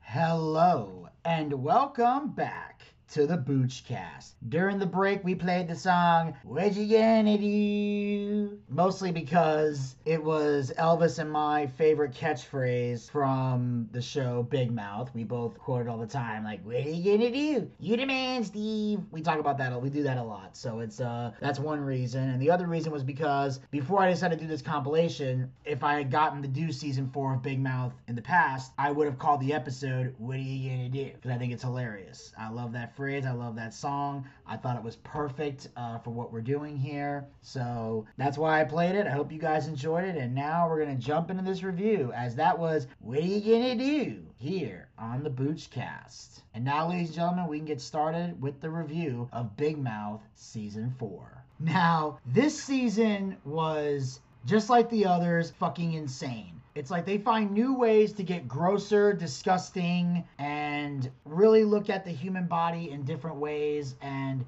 I just find it weird that they have animals, or like monsters, I should say, for each fucking thing that you go through in life. And they get more and more creative as the show goes on. So now the show starts off with everybody going to camp. They're at summer camp. Now Nick arrives at camp and he meets up with his friend Seth Goldberg. Their cabin meets Natalie, a former member of their cabin who has transitioned. So basically, Natalie is basically a transgender character. And this is one of the things that Big Mouth likes to do, is be all-inclusive, but in a comedic way. So it's not like a woke type of show. It's not like a politically correct bullshit type of show. It's an educational show that's also hilarious. So they're inclusive with LGBT people. They're supportive of LGBT, but they're not kissing anyone's ass either. They're making it entertaining in its own way. Now, obviously the boys all make Natalie uncomfortable, and she ends up switching to a girl's bunk, because apparently the guys are either like attracted to Natalie or they don't know how to react around Natalie. And it tells an interesting story here, because that is something that, you know, people have to adjust to in those situations. Now, obviously, if somebody is a transgender and decides that, you know, I was a boy, but now I'm a girl, and they're transitioning or going through a transition and all of that, then obviously, you know, for some guys, that's going to be a little bit like, oh, what the fuck? Like, you were a dude just a year ago, now all of a sudden you're a girl. And for some guys, that takes a little bit of adjusting to,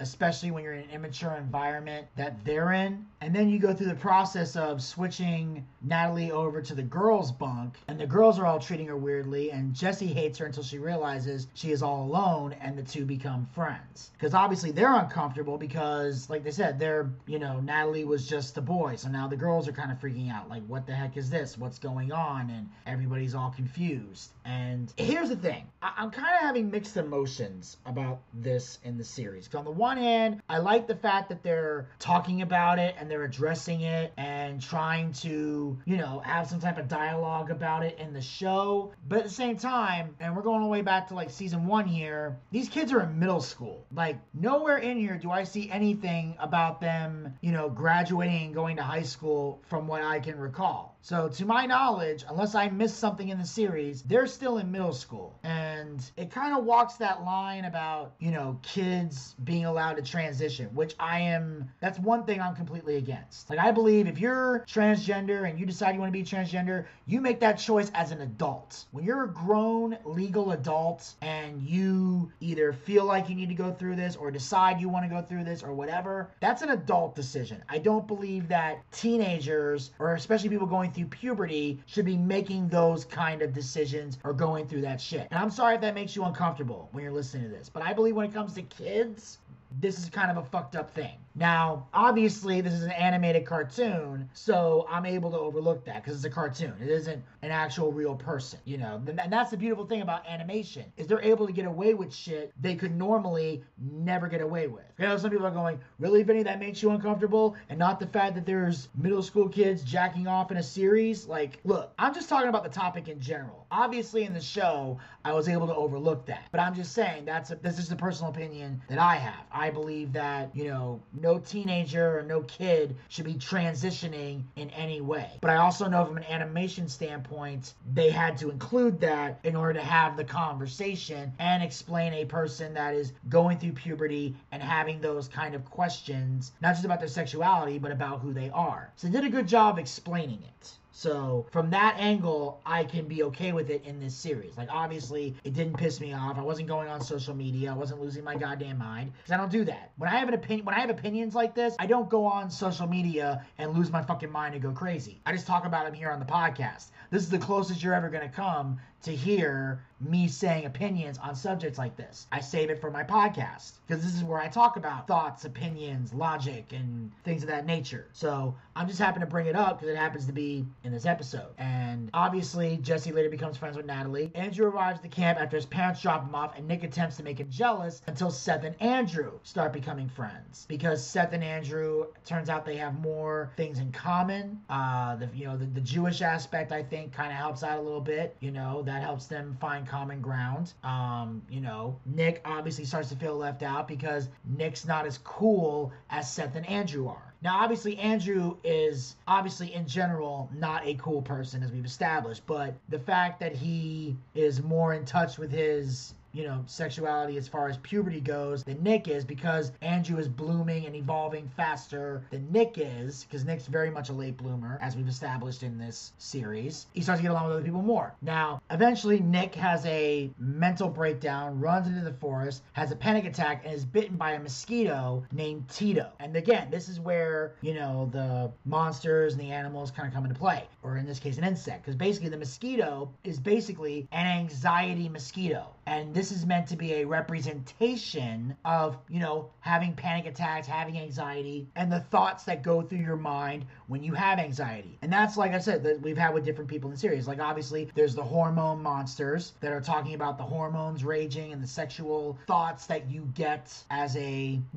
child going through puberty. Obviously, they have the shame wizard who we met before, who is all about, making people feel ashamed for things that they've done, and sometimes shame overtakes them. They have the depression kitty that's all about what your thoughts and what you go through when you're dealing with depression. Well, the mosquito deals with the anxiety, basically. Is saying things like, oh my god, nobody likes me, nobody thinks I'm smart, what if people don't laugh, what if people don't think I'm a good singer, like all the panic attacks that go through your mind, and that sometimes you're giving to yourself, even though the people around you might not even think the horrible thoughts that are going through your mind. But you're sitting there thinking nobody likes you, when in reality, a lot of people do. So again, the mosquito was able to bring that to light. And then later on, there's a disastrous showering with the boys. Nick decides to hold off on showering because, again, he realizes that, he's a late bloomer. So everybody else is getting pubes and Nick has none, or at least one, from what I can remember. Nick, also, they've established in the series that Andrew's packing heat and Nick is not. So he knows that he's not really in line with the big boys, and they don't know if it's because he actually has a small dick or because he's still going through puberty and it hasn't quite taken form yet, and that can happen. And that's a very insecure thing for any teenager to go through. That's why I've never understood showering after gym class or anything like that, or having the group showers. That was weird to me, because you're always nervous, what if my dick is small and people are gonna point and laugh, and then of course you become, in the real world, you realize if someone does point and laugh at you for having a small dick, the first question people are gonna ask is, why the fuck you looking at his dick? What are you, gay? And then that whole thing breaks out. And I learned that just from high school. I think one time a guy was staring at me in the shower and tried to point and laugh at everybody, and then everybody's looked at him like, dude, why are you even staring at his dick? What's wrong with you? And that was when I was on the wrestling team, and we had an away game where we were, showering. Because usually when I was in high school, the showers we had stalls, so we couldn't even look at each other. But then when we go to certain other schools where they didn't have stalls, it was all a group shower, we all had to kind of sit next to each other and shower. Stand next to each other and shower, I should say. Because if you didn't shower after practice or after a match, you were kicked off the team. You had to shower before you even got on the bus, because they were strict on that for obvious reasons, health reasons and things like that. But anytime you're in a group showering situation, it can be uncomfortable for kids. For adults, not so much, because adults, as you get older, you're like, look, we're not going to worry about that. We're too old for that shit. We just want to shower and get out. Most people don't even want to talk when they're in there, unless you're in there with a buddy or something, and he's on one end of the shower and on the other end of the shower and just like, yeah, whatever, what are you doing? But meanwhile, Jesse gets another period at camp and learns how to insert tampons. So again, this is another aspect of the puberty thing that they're going through. Now Jesse's now having to learn the art of inserting a tampon, pulling out a tampon, using maxi pads and things like that. And that's stuff that, you know, the last place you ever want to learn something like that is at summer camp. And, you know, and that's one of the, again, it's one of those rare things that, you know, if you're a girl, the only person that can teach you this at the end of the day is another girl. You know, that's why guys, whenever they find, if you're a single dad with a daughter and you know, as soon as you find out your daughter has had her period, you're losing your fucking mind. It's because I don't know what to do here. It's not just because, oh, my little girl is all grown up. It's not just that. It's what the fuck do I do? Or even single moms with boys. If you got a boy that's going through puberty and having wet dreams and shit like that, most of y'all are like, what the fuck do I do here? Like, and every parent's gonna try to find the answer because you're too stubborn to admit that you need help from someone of the opposite sex, whether it's a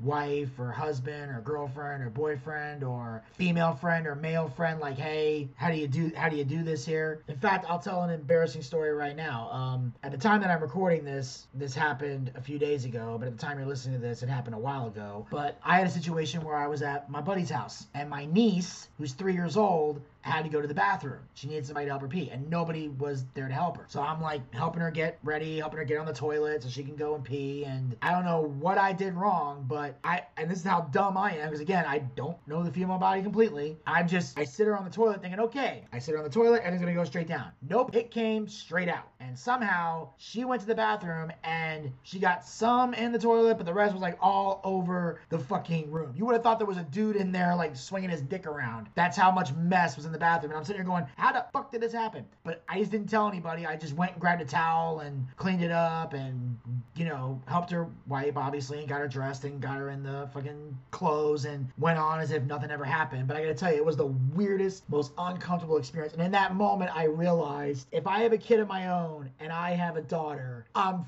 fucked if I gotta raise her by myself. Like, I would need a female somewhere to help me with this shit, because I'm not gonna know what the fuck to do. And it was literally the most uncomfortable moment. And here's the thing, I didn't even tell anybody what happened. The only way they're gonna know about this is if they happen to listen to the show. But trying to help my 3-year-old niece use the toilet was one of the most craziest, uncomfortable experiences of my life, because I completely fucked this up. I was like, I am a fucking idiot, and I learned that on that day. That's why I've said it before and I'll say it again. If I ever become a dad, and I have no plans to do that anytime soon, but if I ever become a dad, please God, let me have a son. If I have a daughter, I am screwed. I'm gonna need a lot of fucking classes, because health class did not help enough. So anyway, Jesse's going through the whole, tampon ordeal. Meanwhile, Missy and her parents travel to Atlanta to visit her cousins, who help Missy embrace her black identity. And this is another interesting topic that gets discussed in this series, is that Missy is basically being told that she's not black enough. And that's another big issue that people have, is that, you know, unless people think that, oh, if you're black, you have to behave a certain way, or you have to act or walk or talk a certain way, or you have to have these thoughts, these opinions, these ideals, and if you don't fall in line with this, you're not black enough, which is the dumbest fucking thing on the planet Earth, okay? And what's funny is this is usually something that happens within the black community, because I got news for you, ladies and gentlemen. It don't matter how you behave, it don't matter how you act. If you got black skin, people are gonna look at you and go, you're black. But for some reason, for some people in the black community, it's considered a state of mind, which is, again, fucking stupid. I say, if you got black skin and you were born black, you're black no matter how you behave. You're not more or less black because you don't listen to gangster rap, or you don't cornrow your hair, or you don't eat these type of foods, or drink these type of beverages, or live in this part of town. So if you lived in the suburbs and had two parents who raised you properly, that doesn't make you any less black than someone who's growing up in a single parent household in the projects. It just means that you were raised by parents who just so happen to have their shit together. And they happen to be raised by a parent or parents who don't have their shit together. It's simple as that. You're not more or less black because of your environment, but they put Missy through that, and that's when Missy starts to, and I hate to use this term, but I'm going to use it here to explain how this progresses throughout the season. They're trying to get her to act blacker, which is a stupid thing to say, and I agree it's a stupid thing to say, but I just have to use that term to explain Missy's behavior throughout season 4. Then they get to the last day of camp. So the camp camp only lasts like 3 episodes in this 10 episode season. So they spent 3 of them at camp, and the other 7 they're back in the real world. And Nick ends up bombing at a talent show. His jokes were not funny. He didn't have a lot of talent at this thing, and he just fucking breaks down. And Andrew deals with constipation. Now, this one right here, this is gross, this is disgusting, but it also, I related to this on so many levels. Because Andrew basically would not take a shit the whole time he was at summer camp. He would not take a shit the entire time. And then one day, it finally caught up with him, and then just one big giant shit comes out. And the way it happens is almost like Andrew's giving birth and Nick is holding his hand, and they're talking back and forth as if a birth is taking place. Like he's telling him like, breathe, I got you, I got you, I'm not going anywhere, I got you. And then finally he just like push, and he ends up taking a giant shit. And I somewhat related to this in a way, because when I went to summer camp when I was a kid, I was gone for, I can't remember if it wasn't the whole summer. It was at least a week, because I was doing a summer camp thing with the scouts. And the latrine was so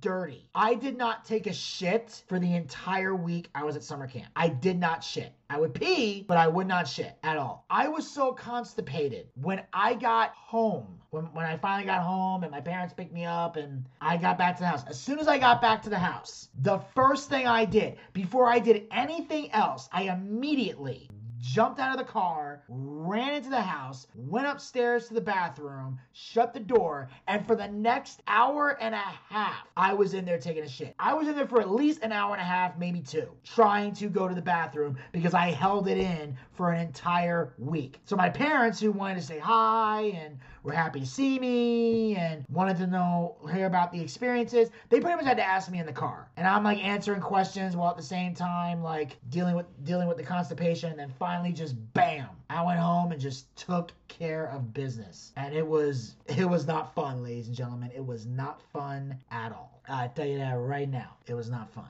Now, of course, Seth and Natalie, they hook up because, Natalie, like I said, Natalie is coming into her womanhood, and Seth is realizing he's attracted to Natalie, even though they're saying she's transgender. Seth is realizing he has feelings for Natalie, which is perfectly fine. There's nothing wrong with that. But again, it's gonna be one of those things where Seth's starting to question his sexuality. Like, does it make me gay that I like Natalie because she used to be a guy and now she's a girl? But is it wrong? What's going on? And these are questions people ask themselves. And here's the thing, there's nothing wrong with asking yourself those questions or having those thoughts. The only thing that's wrong is that is for you to take the frustration out on the other person. As long as Seth doesn't say anything mean to Natalie or is violent towards Natalie in any way, he's allowed to sit there and have those questions and try to figure shit out for himself. There's nothing wrong with that. Now, back in Westchester, Jay and Lola invite their friends to a pool warming party. This is where shit gets crazy, because Jay is basically digging a hole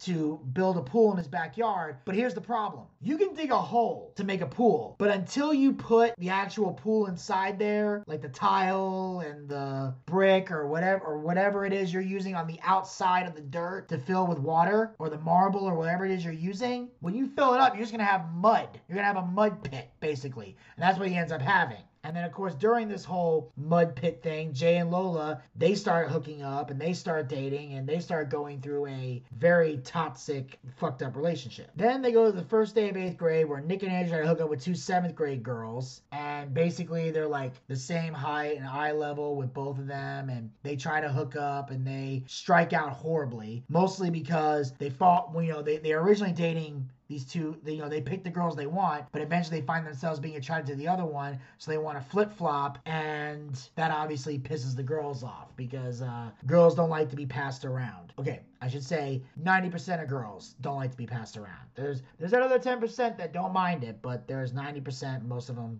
don't. Don't take the gamble. And then in New York City, Jessie's having trouble adjusting to her new school, because obviously with her parents being separated or divorced, I can't remember which one it is. I think they're divorced. Jessie now is kind of going to a different school because she's now living with her dad because she wants nothing to do with her mom. mostly because her mom is the one that broke everything off with her dad because she was becoming a lesbian and all that. And Jesse blamed her for, you know, for divorcing her dad and leaving and tearing the family apart. So she goes to live with her dad, and she's adjusting to her new school. And basically she's adjusting because it's a prep school. Everybody in there is highly intelligent, and Jessie is not. I mean, she's a smart girl, but she's not like at an intellectual level that these preppy kids are at. So she's dealing with that. Then the kids go on a field trip to the National September 11th Memorial Museum. That talks about 9/11. Nick and Andrew ditch a trip to meet up with Jessie and her new boyfriend, Michelangelo. Which, by the way, that's not one name, by the way. His first name is Michael, his last name is Angelo. And Jesse obviously likes this guy because he thinks he's deep and he's cool and all that. And, you know, Jesse is smitten with this guy. Now, Matthew decides to mess with Coach Steve, whose birthday happens to also be on September 11th, but feels bad after Coach Steve learns about the attacks. Because his birthday is on September 11th. And, you know, obviously Coach Steve is happy because it's his birthday. And, you know, he's overly excited about it. And Matthew wants to mess with him about it. But when Coach Steve learns about the 9/11 attacks, he now feels guilty about having a birthday, or feels like he can't celebrate his birthday. And that's fucked up. I think that's fucked up for anybody to go through. Now, obviously, it's funny that Coach Steve was not aware of the 9/11 attacks when it's been almost a decade at this time since 9/11 took place. But it also tells another story. And that's another good thing here. They tell another great story. And that story is, how do you react when your birthday is the same day as a national tragedy? Or if you have an anniversary or something and something tragic happens on that day, and now you can't even celebrate your birthday, you can't celebrate your anniversary because the only thing going through everyone's mind is this horrible tragedy. I couldn't imagine having my birthday on September 11th. I really couldn't. If I was born on September 11th, I don't know how I would celebrate my birthday. I don't know if I would get people to even come to my birthday if I was having a party. That's awkward shit to go through. So again, they're telling another great story and bringing real life in a comedic way. Because Coach Steve is perfect for doing comedic stuff because he's the funniest guy on here. Then you have Missy and Devon, who ditched the trip to meet up with her cousin Lena, as Devon teaches Missy about code switching, which is when a speaker alternates between two or more languages or language varieties. You know, being multilingual. Then there's one episode that they just time travel to the year 2052. I couldn't even imagine what that would be like, going to the year 2052. It's like, Jesus Christ, I'm 65 at that point. By that time, I'm qualifying for retirement. But in the year 2052, Nick is now a successful game show host in a dystopian Earth, with only a robotic assistant modeled on Andrew as company. Shaken by the news of Missy's death, Nick is given 2 passes for a space arc, as the planet will be ending the next day.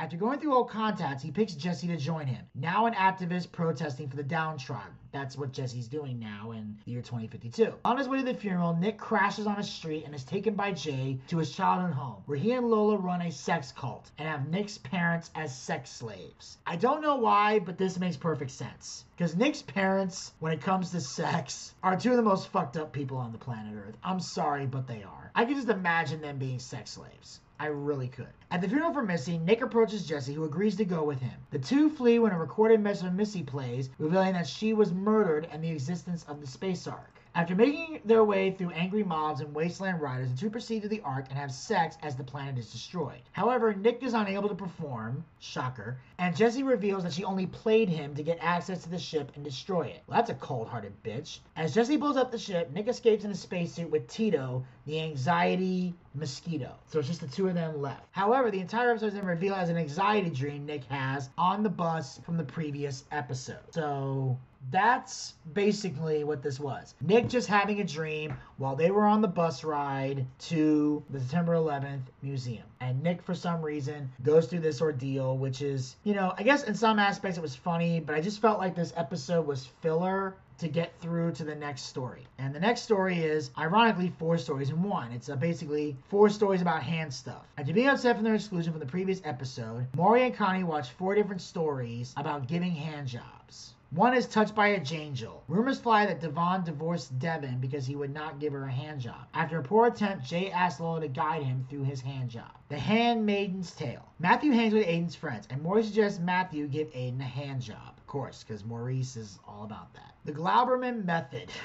Nick is unimpressed with Andrew's Bob Fosse-esque method of masturbation, so Andrew decides to masturbate without the method, only to get some sad news. Basically, Andrew Zadie passes away. And the Glauberman method is hands down one of the funniest moments in this overall series, where Andrew Glauberman goes through a process, a 17-step process on how he gets ready for masturbation. He literally goes, look, lock, light, music, lower the shade, flip the mat, flip the rent, Lululemon, maternity catalog, double check the lock, tissues, 2, 3, 4, lotion, ass, triple check the lock again. And of course, Nick cuts him off right there and says, you're gonna go through the whole process? He goes, yeah. He goes, you triple check the lock? He goes, now I gotta start all over again. All right, people, places from the top. And he's like, wait, if I didn't stop you, were you gonna just actively just come in front of me? And Andrew goes, yes. Because it's a superstitious thing, because the one time he doesn't do the method, his Zadie passes away, which is a relative. Yeah, Zadie is basically a grandfather in Yiddish. And then some people speculate what the other steps might be, and one person thought it might be 3 more tissues, because he said he needed 7. Quadruple check the lock, get in position, choke the chicken. And those are pretty good guesses on what the method could be. And people are like, you triple check the lock? It's like, dude, yes. You should always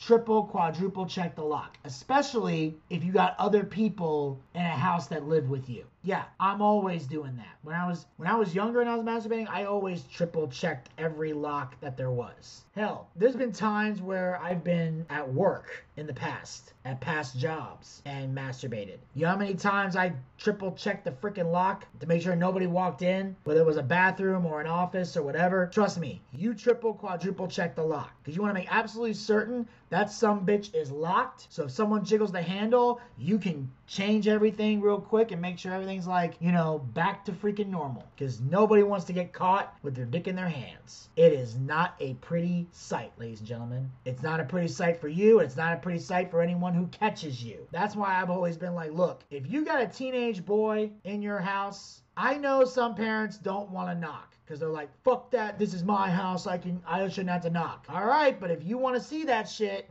go ahead, just knock. Got nothing to do with dominance and authority. Check your egos at the door, because I guarantee you, if you kick open that door, you are going to see something you are not going to want to see. And if you're a guy, it's going to gross you out. If it's a girl, it's going to gross you out. And if you're a mom, it's going to kill your anxiety, because that's when you realize your boy's not a boy anymore. Because once they get to that point, they're becoming a man. And some women can't handle it. You're not required to handle it. No siree, not ye. And then, of course, there was blue ball. Michelangelo tells Jesse to give him a hand job to satisfy his blue balls. But when Jesse sees Michelangelo's penis, she laughs and they break up. Yeah, Michelangelo wasn't doing much below the belt. And yeah, by the way, the best form of birth control is pointing and laughing, as Robin Williams used to say. And I'll tell you right now, that is the quickest way to get somebody to break up with you, is to laugh at their dick.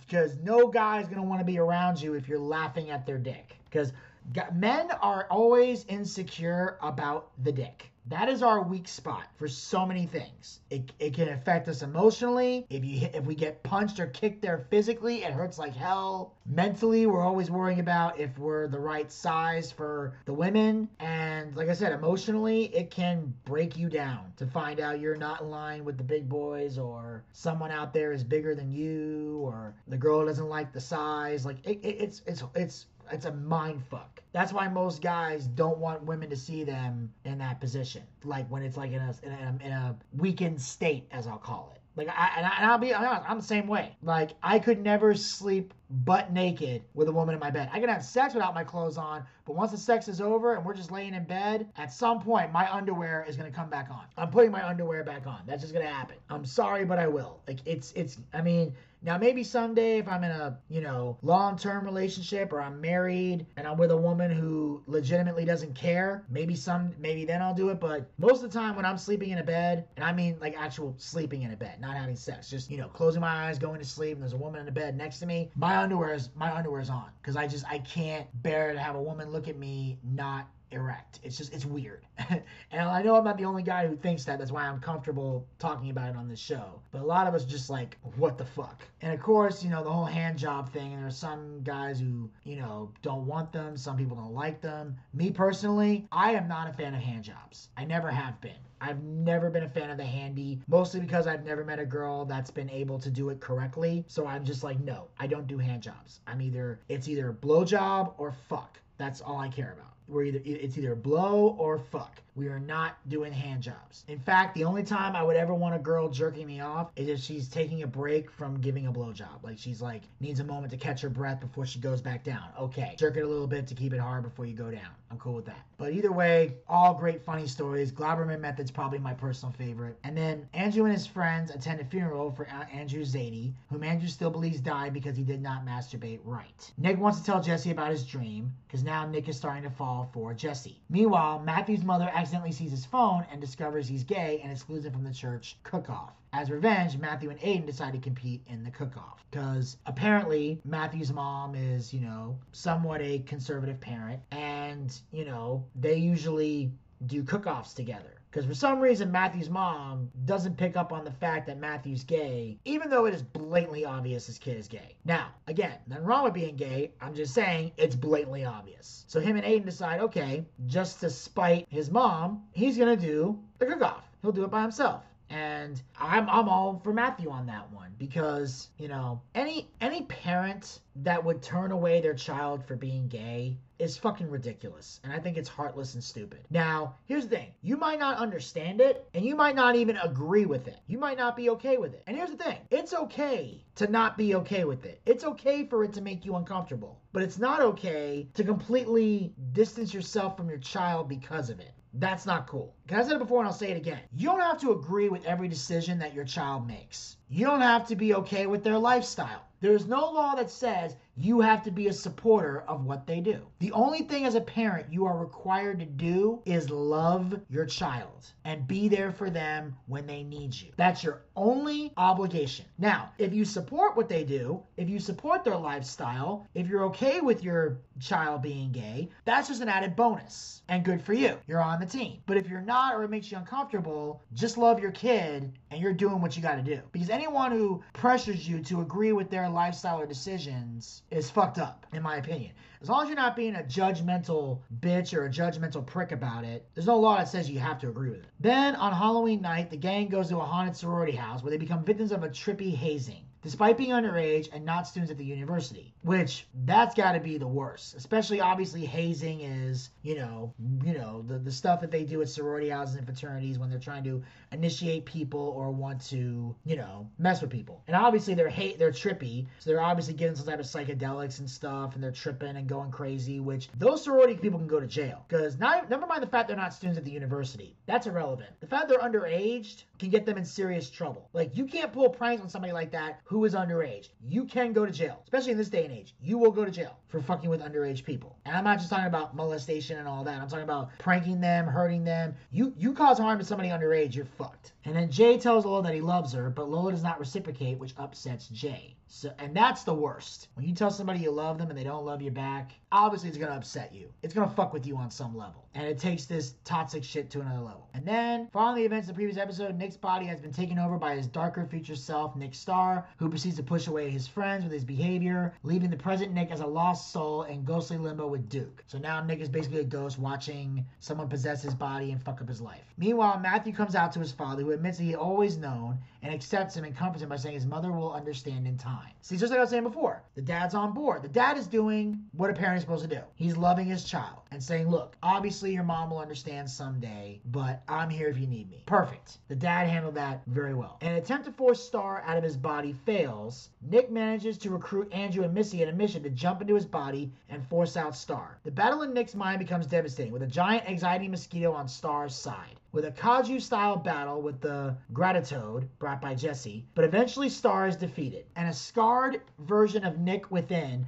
combines with the real Nick to become one. After this, Rick the Hormone Monster ends the episode with a musical number, which was basically the song I played during the commercial break. And obviously, the scarred version of Nick within, obviously is him dealing with all the anxiety, dealing with all the insecurity, and, just Nick dealing with all of his problems and his fears and everything. And the real Nick basically telling him, hey, we're going to be all right, it's going to be okay. They become one Nick, and then that Nick Starr guy gets forced out. And you know, it's basically Nick dealing with all of his problems and all of his insecurities and coming into his own. And that's very much what happens here with this season. You know, the characters starting to develop more. You know, you're starting to learn more things about them. They're finding new ways to have them go through the emotions that middle school kids go through. So that's why I said before, even though a lot of this stuff is weird because it's happening to middle school kids, they're still teaching lessons and still helping to educate people while also being funny. And that's the key thing. It really gives you like a first class education. Like I would say this right now. There are some cases in some of these episodes where if you want your kid to really learn about sex, I have them watch Big Mouth. Now granted, there are vulgar aspects and they do certain things for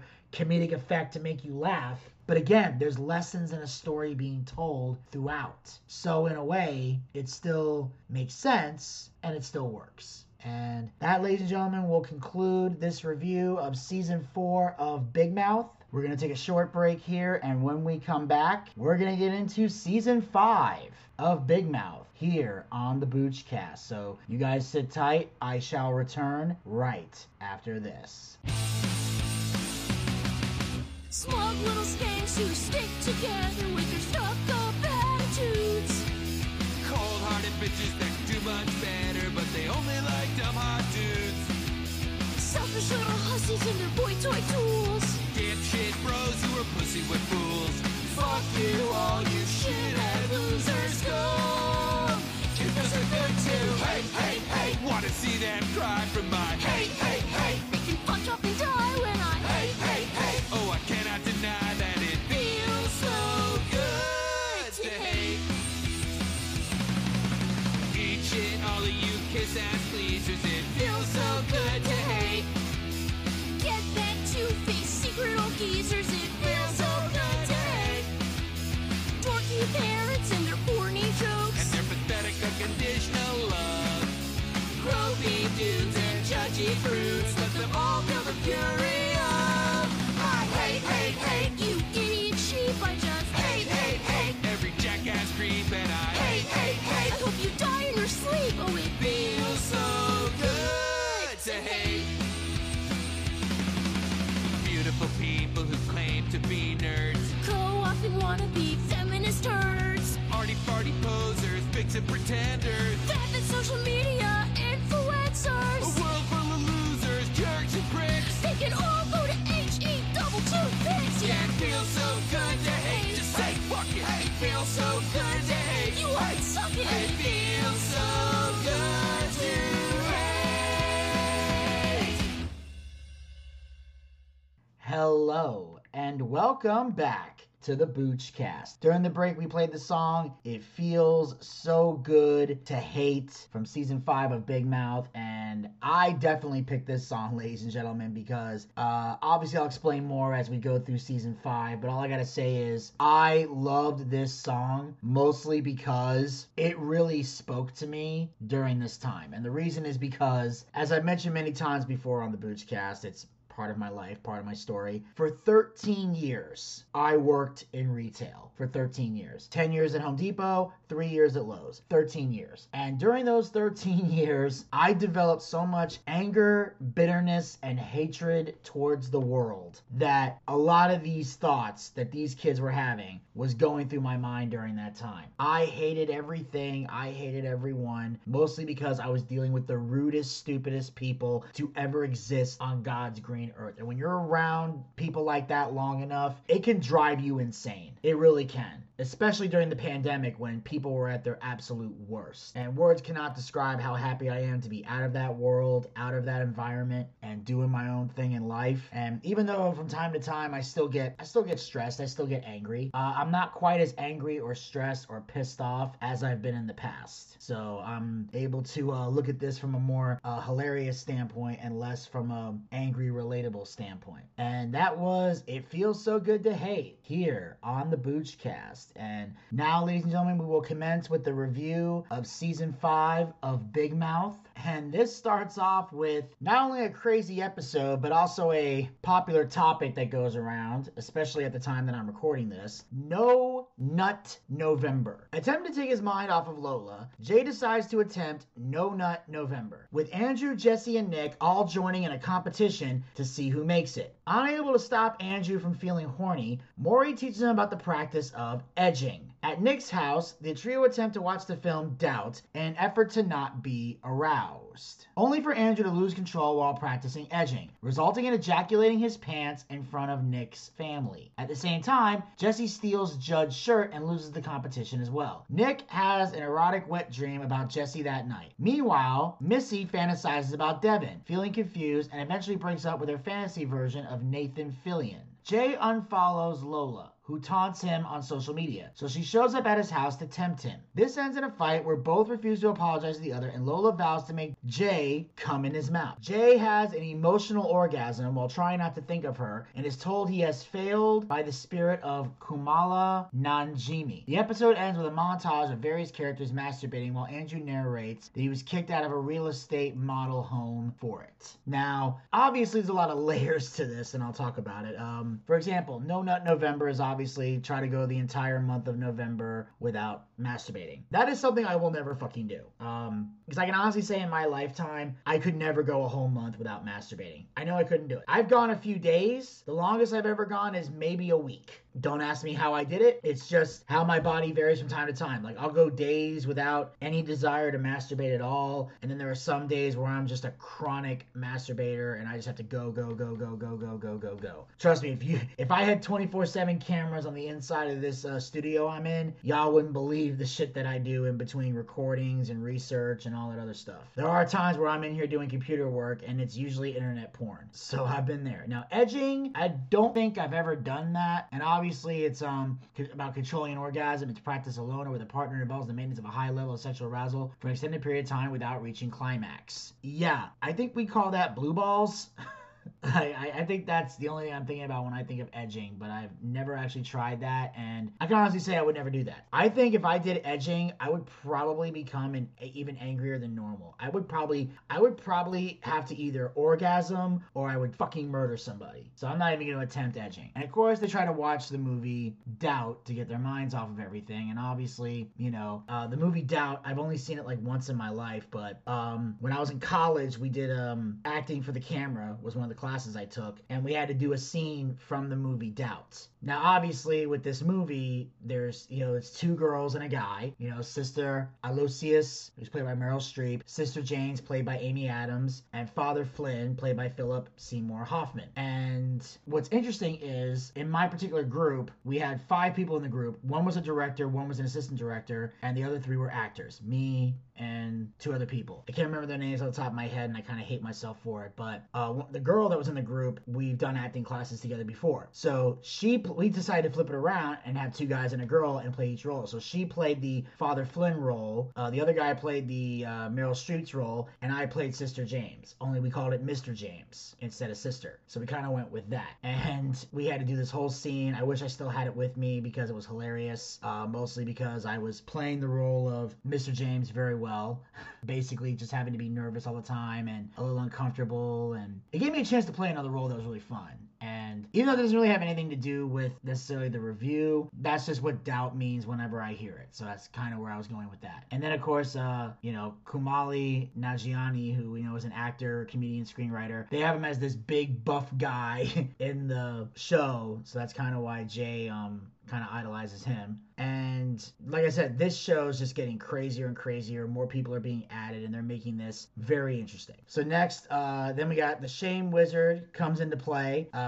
He's depressed at having been defeated by the kids seasons earlier. They were able to beat the Shame Wizard and get rid of whatever shame they had back in the day. And the Shame Wizard finds out from Coach Steve that there is swim class at the school that day, and he appears in order to sow discord. At first, not appearing to succeed. Soon, the students begin feeling bad about their bodies because, you know, obviously when you're in swim class, you're wearing bathing suits and swim trunks and things like that. So people get insecure. Like everybody's embarrassed about being seen in a bathing suit because a bathing suit pretty much reveals all, especially if you're wearing bikinis or banana hammocks or things like that, which I don't think you would wear in a school, but anything's possible in this fucking show. And like, I know when people wear bathing suits, some people don't like the way they look. And I've always thought that was weird to me. Like, I understand that as a concept, but the thing about me is, and I think this is the problem that I've always had as far as my weight goes, I've never really had a weight problem. I haven't. I've never looked at myself in the mirror and was disgusted by how I looked. I really wasn't. I don't know what's wrong with me, but I just never had that issue. Like, I've lost weight in the past, but it was always to forward my career in some way. Like, I was a wrestler in high school. I had to lose weight so I could be a better wrestler. When I was on the regular guys, I lost a lot of weight because we were in a weight loss competition. I thought I was going to get an endorsement deal somewhere that never went through. If I ever did lose weight again, I don't know what my motivation would be this go around. Maybe someday we'll find out together, if it ever happens. So when the Go-Gurt burglar is revealed to have large genitals for his size, the boys are all upset. And Nick finds out the others mock him for his small penis when he's not around and fears he has a micro penis. Which is, if you're a dude who has that, I feel so bad for you, bro.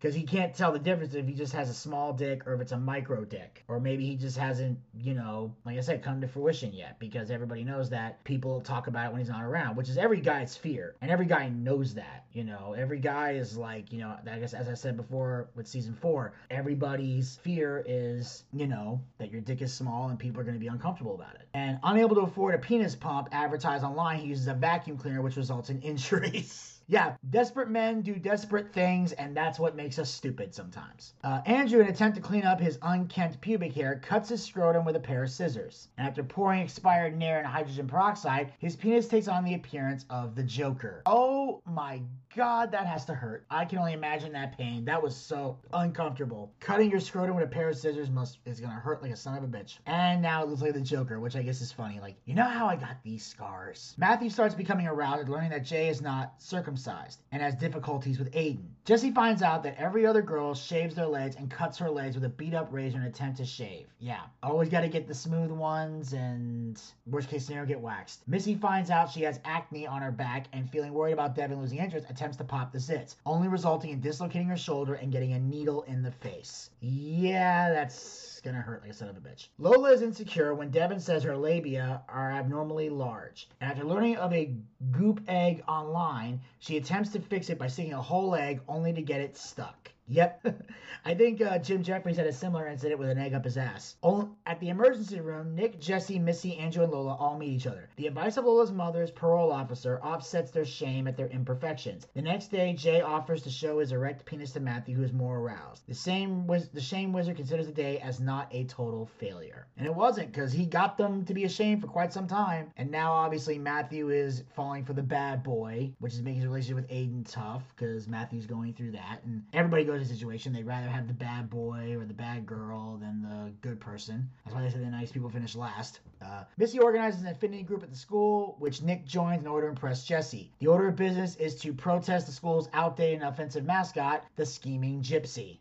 Oh, great. Allie convinces the others in the group that they should not be patient and protest the mascot at the wrestling meet the next day over Missy's protests. Nick gets a new creature, Walter the Love Bug, who convinces Nick that he's in love with Jesse. At Allie's house that night to make signs, the two seem to hit it off. At the wrestling meet that day, Andrew loses, but boasts about his singlet, emphasizing his sizable buttocks. No one in attendance notices the protest, so the group storms the match, only to get told off by attendees. During the protest, Jesse touches Nick's arm. Jay impresses another student, Charles Lou, with his wrestling magic, and invites him to Panera to learn more with the sorcerers. After which, Charles and Jay wrestle before kissing. Andrew begins carb loading to further fatten his butt. After eating too much clam chowder, he has diarrhea and tears his singlet in his rush to use the Panera toilet. Matthew starts acting irritable and paranoid to get Aiden to break up with him, succeeding to his dismay. At Jesse's father's apartment, Allie and Jesse are excited and talk, with Jesse revealing she has and uses Judge's shirt, before they decide to not follow Missy's patient approach and attempt to tear down the statue at the school, only managing to smash a crystal ball before being arrested. Later released by the police, Jesse is brought home and encounters Nick, who has been encouraged by Walter to make a grand gesture. The gesture is a love song that only results in awkwardness, and Jesse eventually doesn't like him in the same way, and Nick runs off in tears. Later, Allie appeals outside Jesse's window, both excited about the day. another love bug named Sonya lights up behind Jesse as she feels love for Allie. Now, of course, those of you who don't remember, Allie is basically the pansexual woman in the group. Basically, she fucks everything that moves. Take her to the aquarium, the fish stop swimming. And obviously, there's another scene with protests, and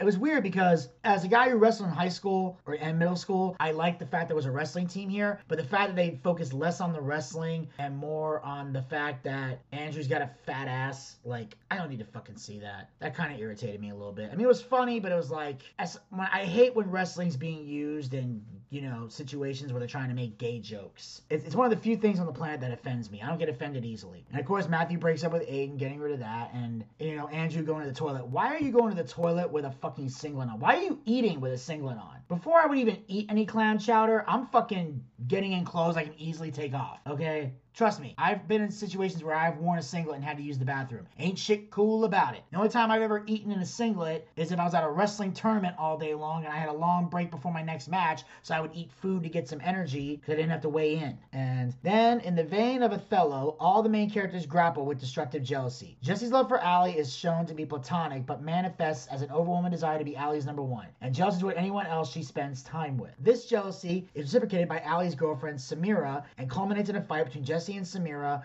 after which Samira breaks up with Allie. Allie subsequently asks Jesse to leave, and their friendship seems to be over. Matthew, having broken up with Aiden in the previous episode, attempts to reignite his relationship with Jay, but discovers Jay's attraction and closeted making out with Charles Liu, sparking intense jealousy. Allie's attempt to give Jay misleading advice only results in Jay proudly claiming to be Charles' side piece. With Jesse and Allie receiving widespread credit for the School of Mascots challenge to Steve Van Zandt after their statue of vandalism in the previous episode, Missy experiences jealousy toward Jesse and confronts her. Jesse's half-hearted apology and the lack of attendance at Missy's affinity group leave Missy jealous and disheartened. Nick, while attempting to deliver a gift for Jesse, discovers Judd's shirt under her pillow and includes that Judd and Jesse are secretly seeing each other. Nick's jealousy prompts him to reveal the situation to his family, which they calmly deduce as Jesse simply having a crush on Judd. In class, Nick reveals to Jesse that he and his family know about her having Judd's shirt and that Judd feels nothing for her. When Nick then reaffirms his love for her, Jesse maintains that she does not love Nick, leaving him publicly embarrassed and more heartbroken. Meanwhile, Andrew develops an unhealthy obsession with his substitute teacher, Mr. Keating, going so far as to approach him outside of school hours, make uninvited house calls, and jealously stalk his fiancée. Andrew's increasingly inappropriate behavior results in Mr. Keating having a nervous breakdown in class and being fired. So now all the jealousy is happening, and as I mentioned before, the love bugs are now in play. And what's interesting about the love bugs is the fact that, again, these are the people that are showing, oh my god, you're in love. It's another thing that helps everybody out. And you can see Nick and Jesse getting angry and pissed off and losing their minds, and this becomes a recurring part in the whole story. Andrew's father makes his famous turkey for Thanksgiving at the Birch household, and Andrew resolves to not eat any to stand up for himself. His refusal leads to a near-violent altercation and widespread embarrassment for the Glauberman family, though Andrew later deduces that the turkey was his father's love language, and the two reconcile. Nick remains heartbroken at Jesse's rejection, which is only exasperated by Leah Birch inviting her new boyfriend, Val Blazarian, to Thanksgiving. Missy's cousins arrive for Thanksgiving at the Foreman Greenwald household, and Missy, afraid of being a dork, smokes one of their joints. Her family deduces that she is high due to erratic behavior, cutting the festivities short and leaving a rift between her and her cousins. Jay dresses as Santa Claus and robs Holmes of uneaten food, though he later leaves his haul at Lola's door after noticing she's alone and hungry on Thanksgiving. Jesse's dad, Greg Glaser, reveals he and his girlfriend are expecting a baby, leaving Jesse distraught that her family will never be reunited. Jesse visits Allie for comfort and she reconciled, though Jesse has a fantasy of making out with Allie that leaves her questioning her sexuality. So now Jesse's wondering if she's a lesbian. Wouldn't shock me if she was. And of course, now, once again, Missy's trying to prove that she's down, which is another awkward thing. And the fact that Andrew and his father actually start to get along in this is actually pretty cool. Because his dad's been kind of a prick throughout this whole goddamn series. So to see him finally step up and actually care about his son was great. Or to see that they were actually able to sit down, have a conversation, and have a meaningful relationship is actually very good. Jesse continues to question her budding attraction to Allie. Missy's continued resentment toward Jesse and Allie prompts the appearance of Rochelle, her hate worm. Under the worm's influence, Missy posts an anonymous comment claiming that Allie and Jesse kissed during their arrest in Love Bugs, while Allie was dating Samira. After the comment gains widespread attention, Jesse decides her friendship with Allie is more important than her attraction and comforts Allie, much to the latter's appreciation. Nick continues to be depressed, and Devin proposes a boys' night out, which entails the boys destroying an abandoned house. Andrew, after the tender moment with his dad in the previous episode, adopts a new emotional and altruistic personality, and unsuccessfully attempts to persuade the boys to be more in touch with their feelings. After Devin teases Nikki Nick about Missy's post, the two fight, leaving Nick with a broken nose and even more resentful toward Jesse. Jay experiences sadness at being Charles Lou's closeted side piece, but his repeated attempts to emotionally connect with Charles are rejected. After being listened to and confronted by Andrew, Jay asks Charles for an emotional commitment. Charles nonchalantly refuses and the two break up. Walter, Nick's love bug, consumed with hate, appears to die at the end of the episode. And then, Walter, Nick's former love bug, emerges from a cocoon reborn as a hate worm. So now Missy and Nick both have hate worms, which basically expresses their anger, their rage, which comes to the love to hate song that I played earlier. And at one point, the two hate worms are talking to each other. And my favorite part is when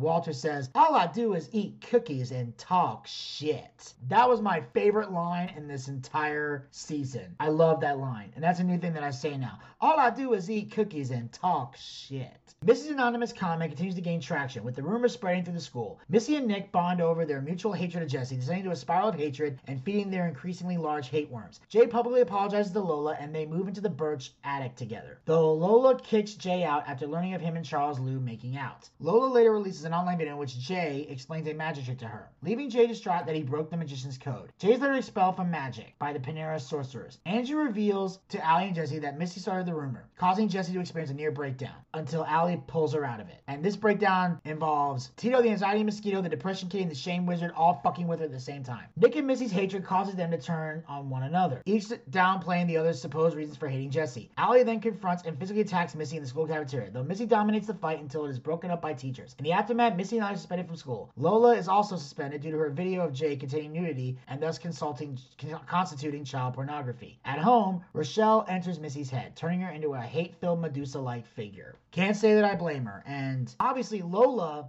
being extremely homophobic, because it's like when he made out with Charles, they weren't even together. So obviously Lola is either mad that Jay would move on with anybody, which makes her a petty psycho, or she's mad that it was a guy, which makes her homophobic. And she completely fucks up Jay's life by getting kicked out of the magician's world. That is a trust violation that you can never repair. Like if I was a magician for a living and a girl did that to me, there's no reconciliation. We're done forever. It's a permanent breakup. Fuck that cunt. Then we have an R-rated Muppet-style Christmas special conspiring 6 mini-stories. Connie's Story of the First Christmas, How Santa's Elves Learned About Sex, a 2-part John Wick parody featuring Jay's dog featuring Ludacris taking revenge on his former owner's murders, Andrew being granted his wish of being in a Christian family on Christmas, Lola celebrating Christmas with a live snow mom, and later her mother's parole officer, and Lottie and Mila Jansen becoming the Santa, Vader Johan Folklore of the Netherlands, which is a fucked up version of Christmas. I gotta tell you right now, it was twisted. I love the puppet thing because that was just a good,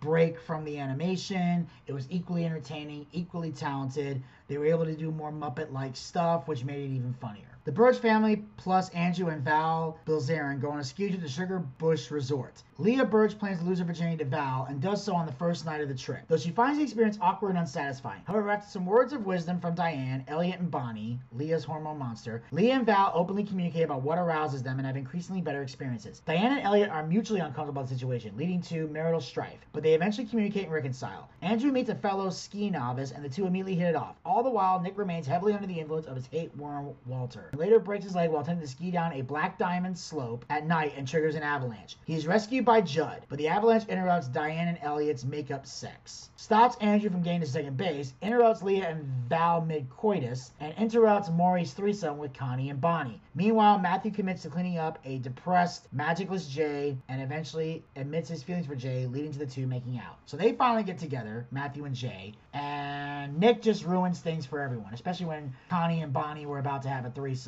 It's like Connie and I got to talking, and we've decided 2 things. 1, it's time to put Mama in a home, and 2, we want to have a threesome. Well, I can't really argue with that. And then they go crazy and the whole thing gets broke up. So basically, Nick's a piece of shit. Then Devin and Devon throw a New Year's Eve party to celebrate their getting back together and the new year. Nick, his leg still in a cast, blames Walter for ruining his life and fights him, during which both are transported to the monster world. Andrew and Maury travel to the monster world to recover Nick. Nick makes his way to the complaints department and asks to speak to whoever is in charge, leading to a meeting with Nick Kroll, co-creator Big Mouth, Nick's voice actor, and essentially the grown-up real-life him. And this is the actual Nick Kroll, like, standing in the office, like, actually him. Kroll tells Nick that your monsters are you, and that Nick is in charge of his own behavior, as well as reminds Nick of his loving family and friends. Nick and Andrew reunite and express their platonic love for one another, and Walter appears, reborn in his original love bug form. Missy continues to be dominated by her hate worm Rochelle, and remains in her room, with her fearful parents being repeatedly overwhelmed by her hateful rant. Missy's cousin Quinta later video calls her and offers an apology for the events of Thanksgiving. And Missy, with the help of her hormone monster Mona, begins to escape Rochelle's grip. Jessie ponders Missy's recent actions and reflects on her own recent dismissive attitude toward Missy. She later visits Missy and offers an apology, which Missy accepts despite Rochelle's protest. Missy then re-embraces her dorkiness and re-expresses her love for those around her, including Mona and Rochelle, causing the latter to be reborn as a love bug. Matthew angrily breaks up with Jay after he takes them for a joyride in his car and causes several accidents. Lola experiences deep remorse for her treatment of Jay. At Devin and Devon's party, several apologies are made. Missy apologizes to Allie and Jesse, Nikki apologizes to Desi,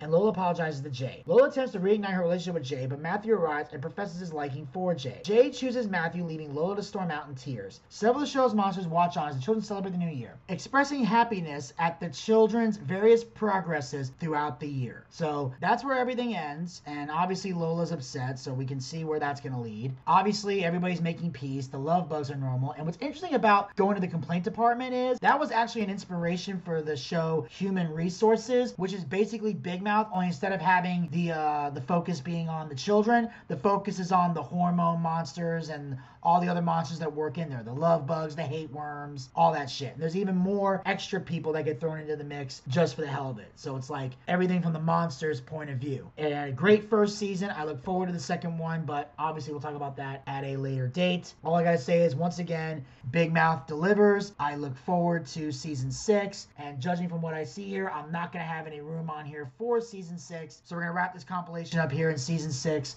will be on its own separate track. And that, ladies and gentlemen, will conclude this review of Season 5 of Big Mouth, and we'll officially wrap up this episode of the Boochcast. Thank you all so much for tuning in. Make sure you guys follow the Boochcast. We are on Anchor, Spotify, Google Podcasts, and iHeartRadio. Pick your favorite hosting site and follow us there, or be a super fan and follow us on all 4 hosting sites. Also, like us on Facebook. Go to facebook.com/the Boochcast. We have archived episodes of the show as well as great content. Make sure you guys follow us on Twitter and Instagram at the Boochcast. Get the latest tweets, photos, and videos. Visit our YouTube channel, check out all of our YouTube content, and be sure to hit the subscribe button and ring that bell to be notified when future content will be posted. Also, you can follow us on Twitch. Go to twitch.tv/the Boochcast. That's where we do our live wrestling watch parties. Our next watch party will be Saturday, April 1st and Sunday, April 2nd for nights 1 and 2 of WrestleMania 39. That's right. The biggest wrestling event of the year will be in Hollywood. And we're going to be getting together both nights for WrestleMania. So night 1 from start to finish will be one stream, and then night 2 from start to finish will be another stream. So we're not going to be streaming for like a full 24 hours. It's going to be one show and then come back the next day for the next show. So make sure you join us both nights for WrestleMania 39. Also, we have our live D&D show, our Boochcast booking battle, and another special treat that we got in the works if it's not out already. And of course, you guys can support the Boochcast by going to anchor.fm/the Boochcast/support. Become a supporter of the Boochcast. Support this podcast with a small monthly donation to help sustain future episodes. We have 3 levels you can donate at. Pick the one that works best within your budget. We have our first level, which is 99 cents, $1 per month. Our second level is $4.99, $5 per month. And our third level is $9.99, $10 per month. You have the option of paying with a credit card or with GPay. And the best part is, all the money that we raise goes back into the show in some capacity. We use to upgrade our equipment, we use to bring in bigger name guests, pay the bills, and take care of all the guys who work very hard on the air and off the air to make the Boochcast a success. So if you got a favorite co-host and you believe they're to be paid for their hard work, anchor.fm/the Boochcast/support is how you make that happen. And then, if there's any money left over, when it's all said and done, we use the rest to feed Zachariah Scott his ramen noodles and try to get him laid. And until next time, this is Vinny Bucci, aka The Booch, saying keep on living life and take care. This has been The Boochcast. Talk to you guys next time. Until then, pizza, baby! Well, I see by the clock on a wall that it's time to bid you one and all goodbye. Goodbye. So long. So long. Farewell. Farewell. Adieu. Adieu. Be good. Stay well. Bye-bye. Keep warm. Relax. At ease. Take care. Stay loose. Adieu, mon vieux. À la prochaine. Goodbye till when we meet again.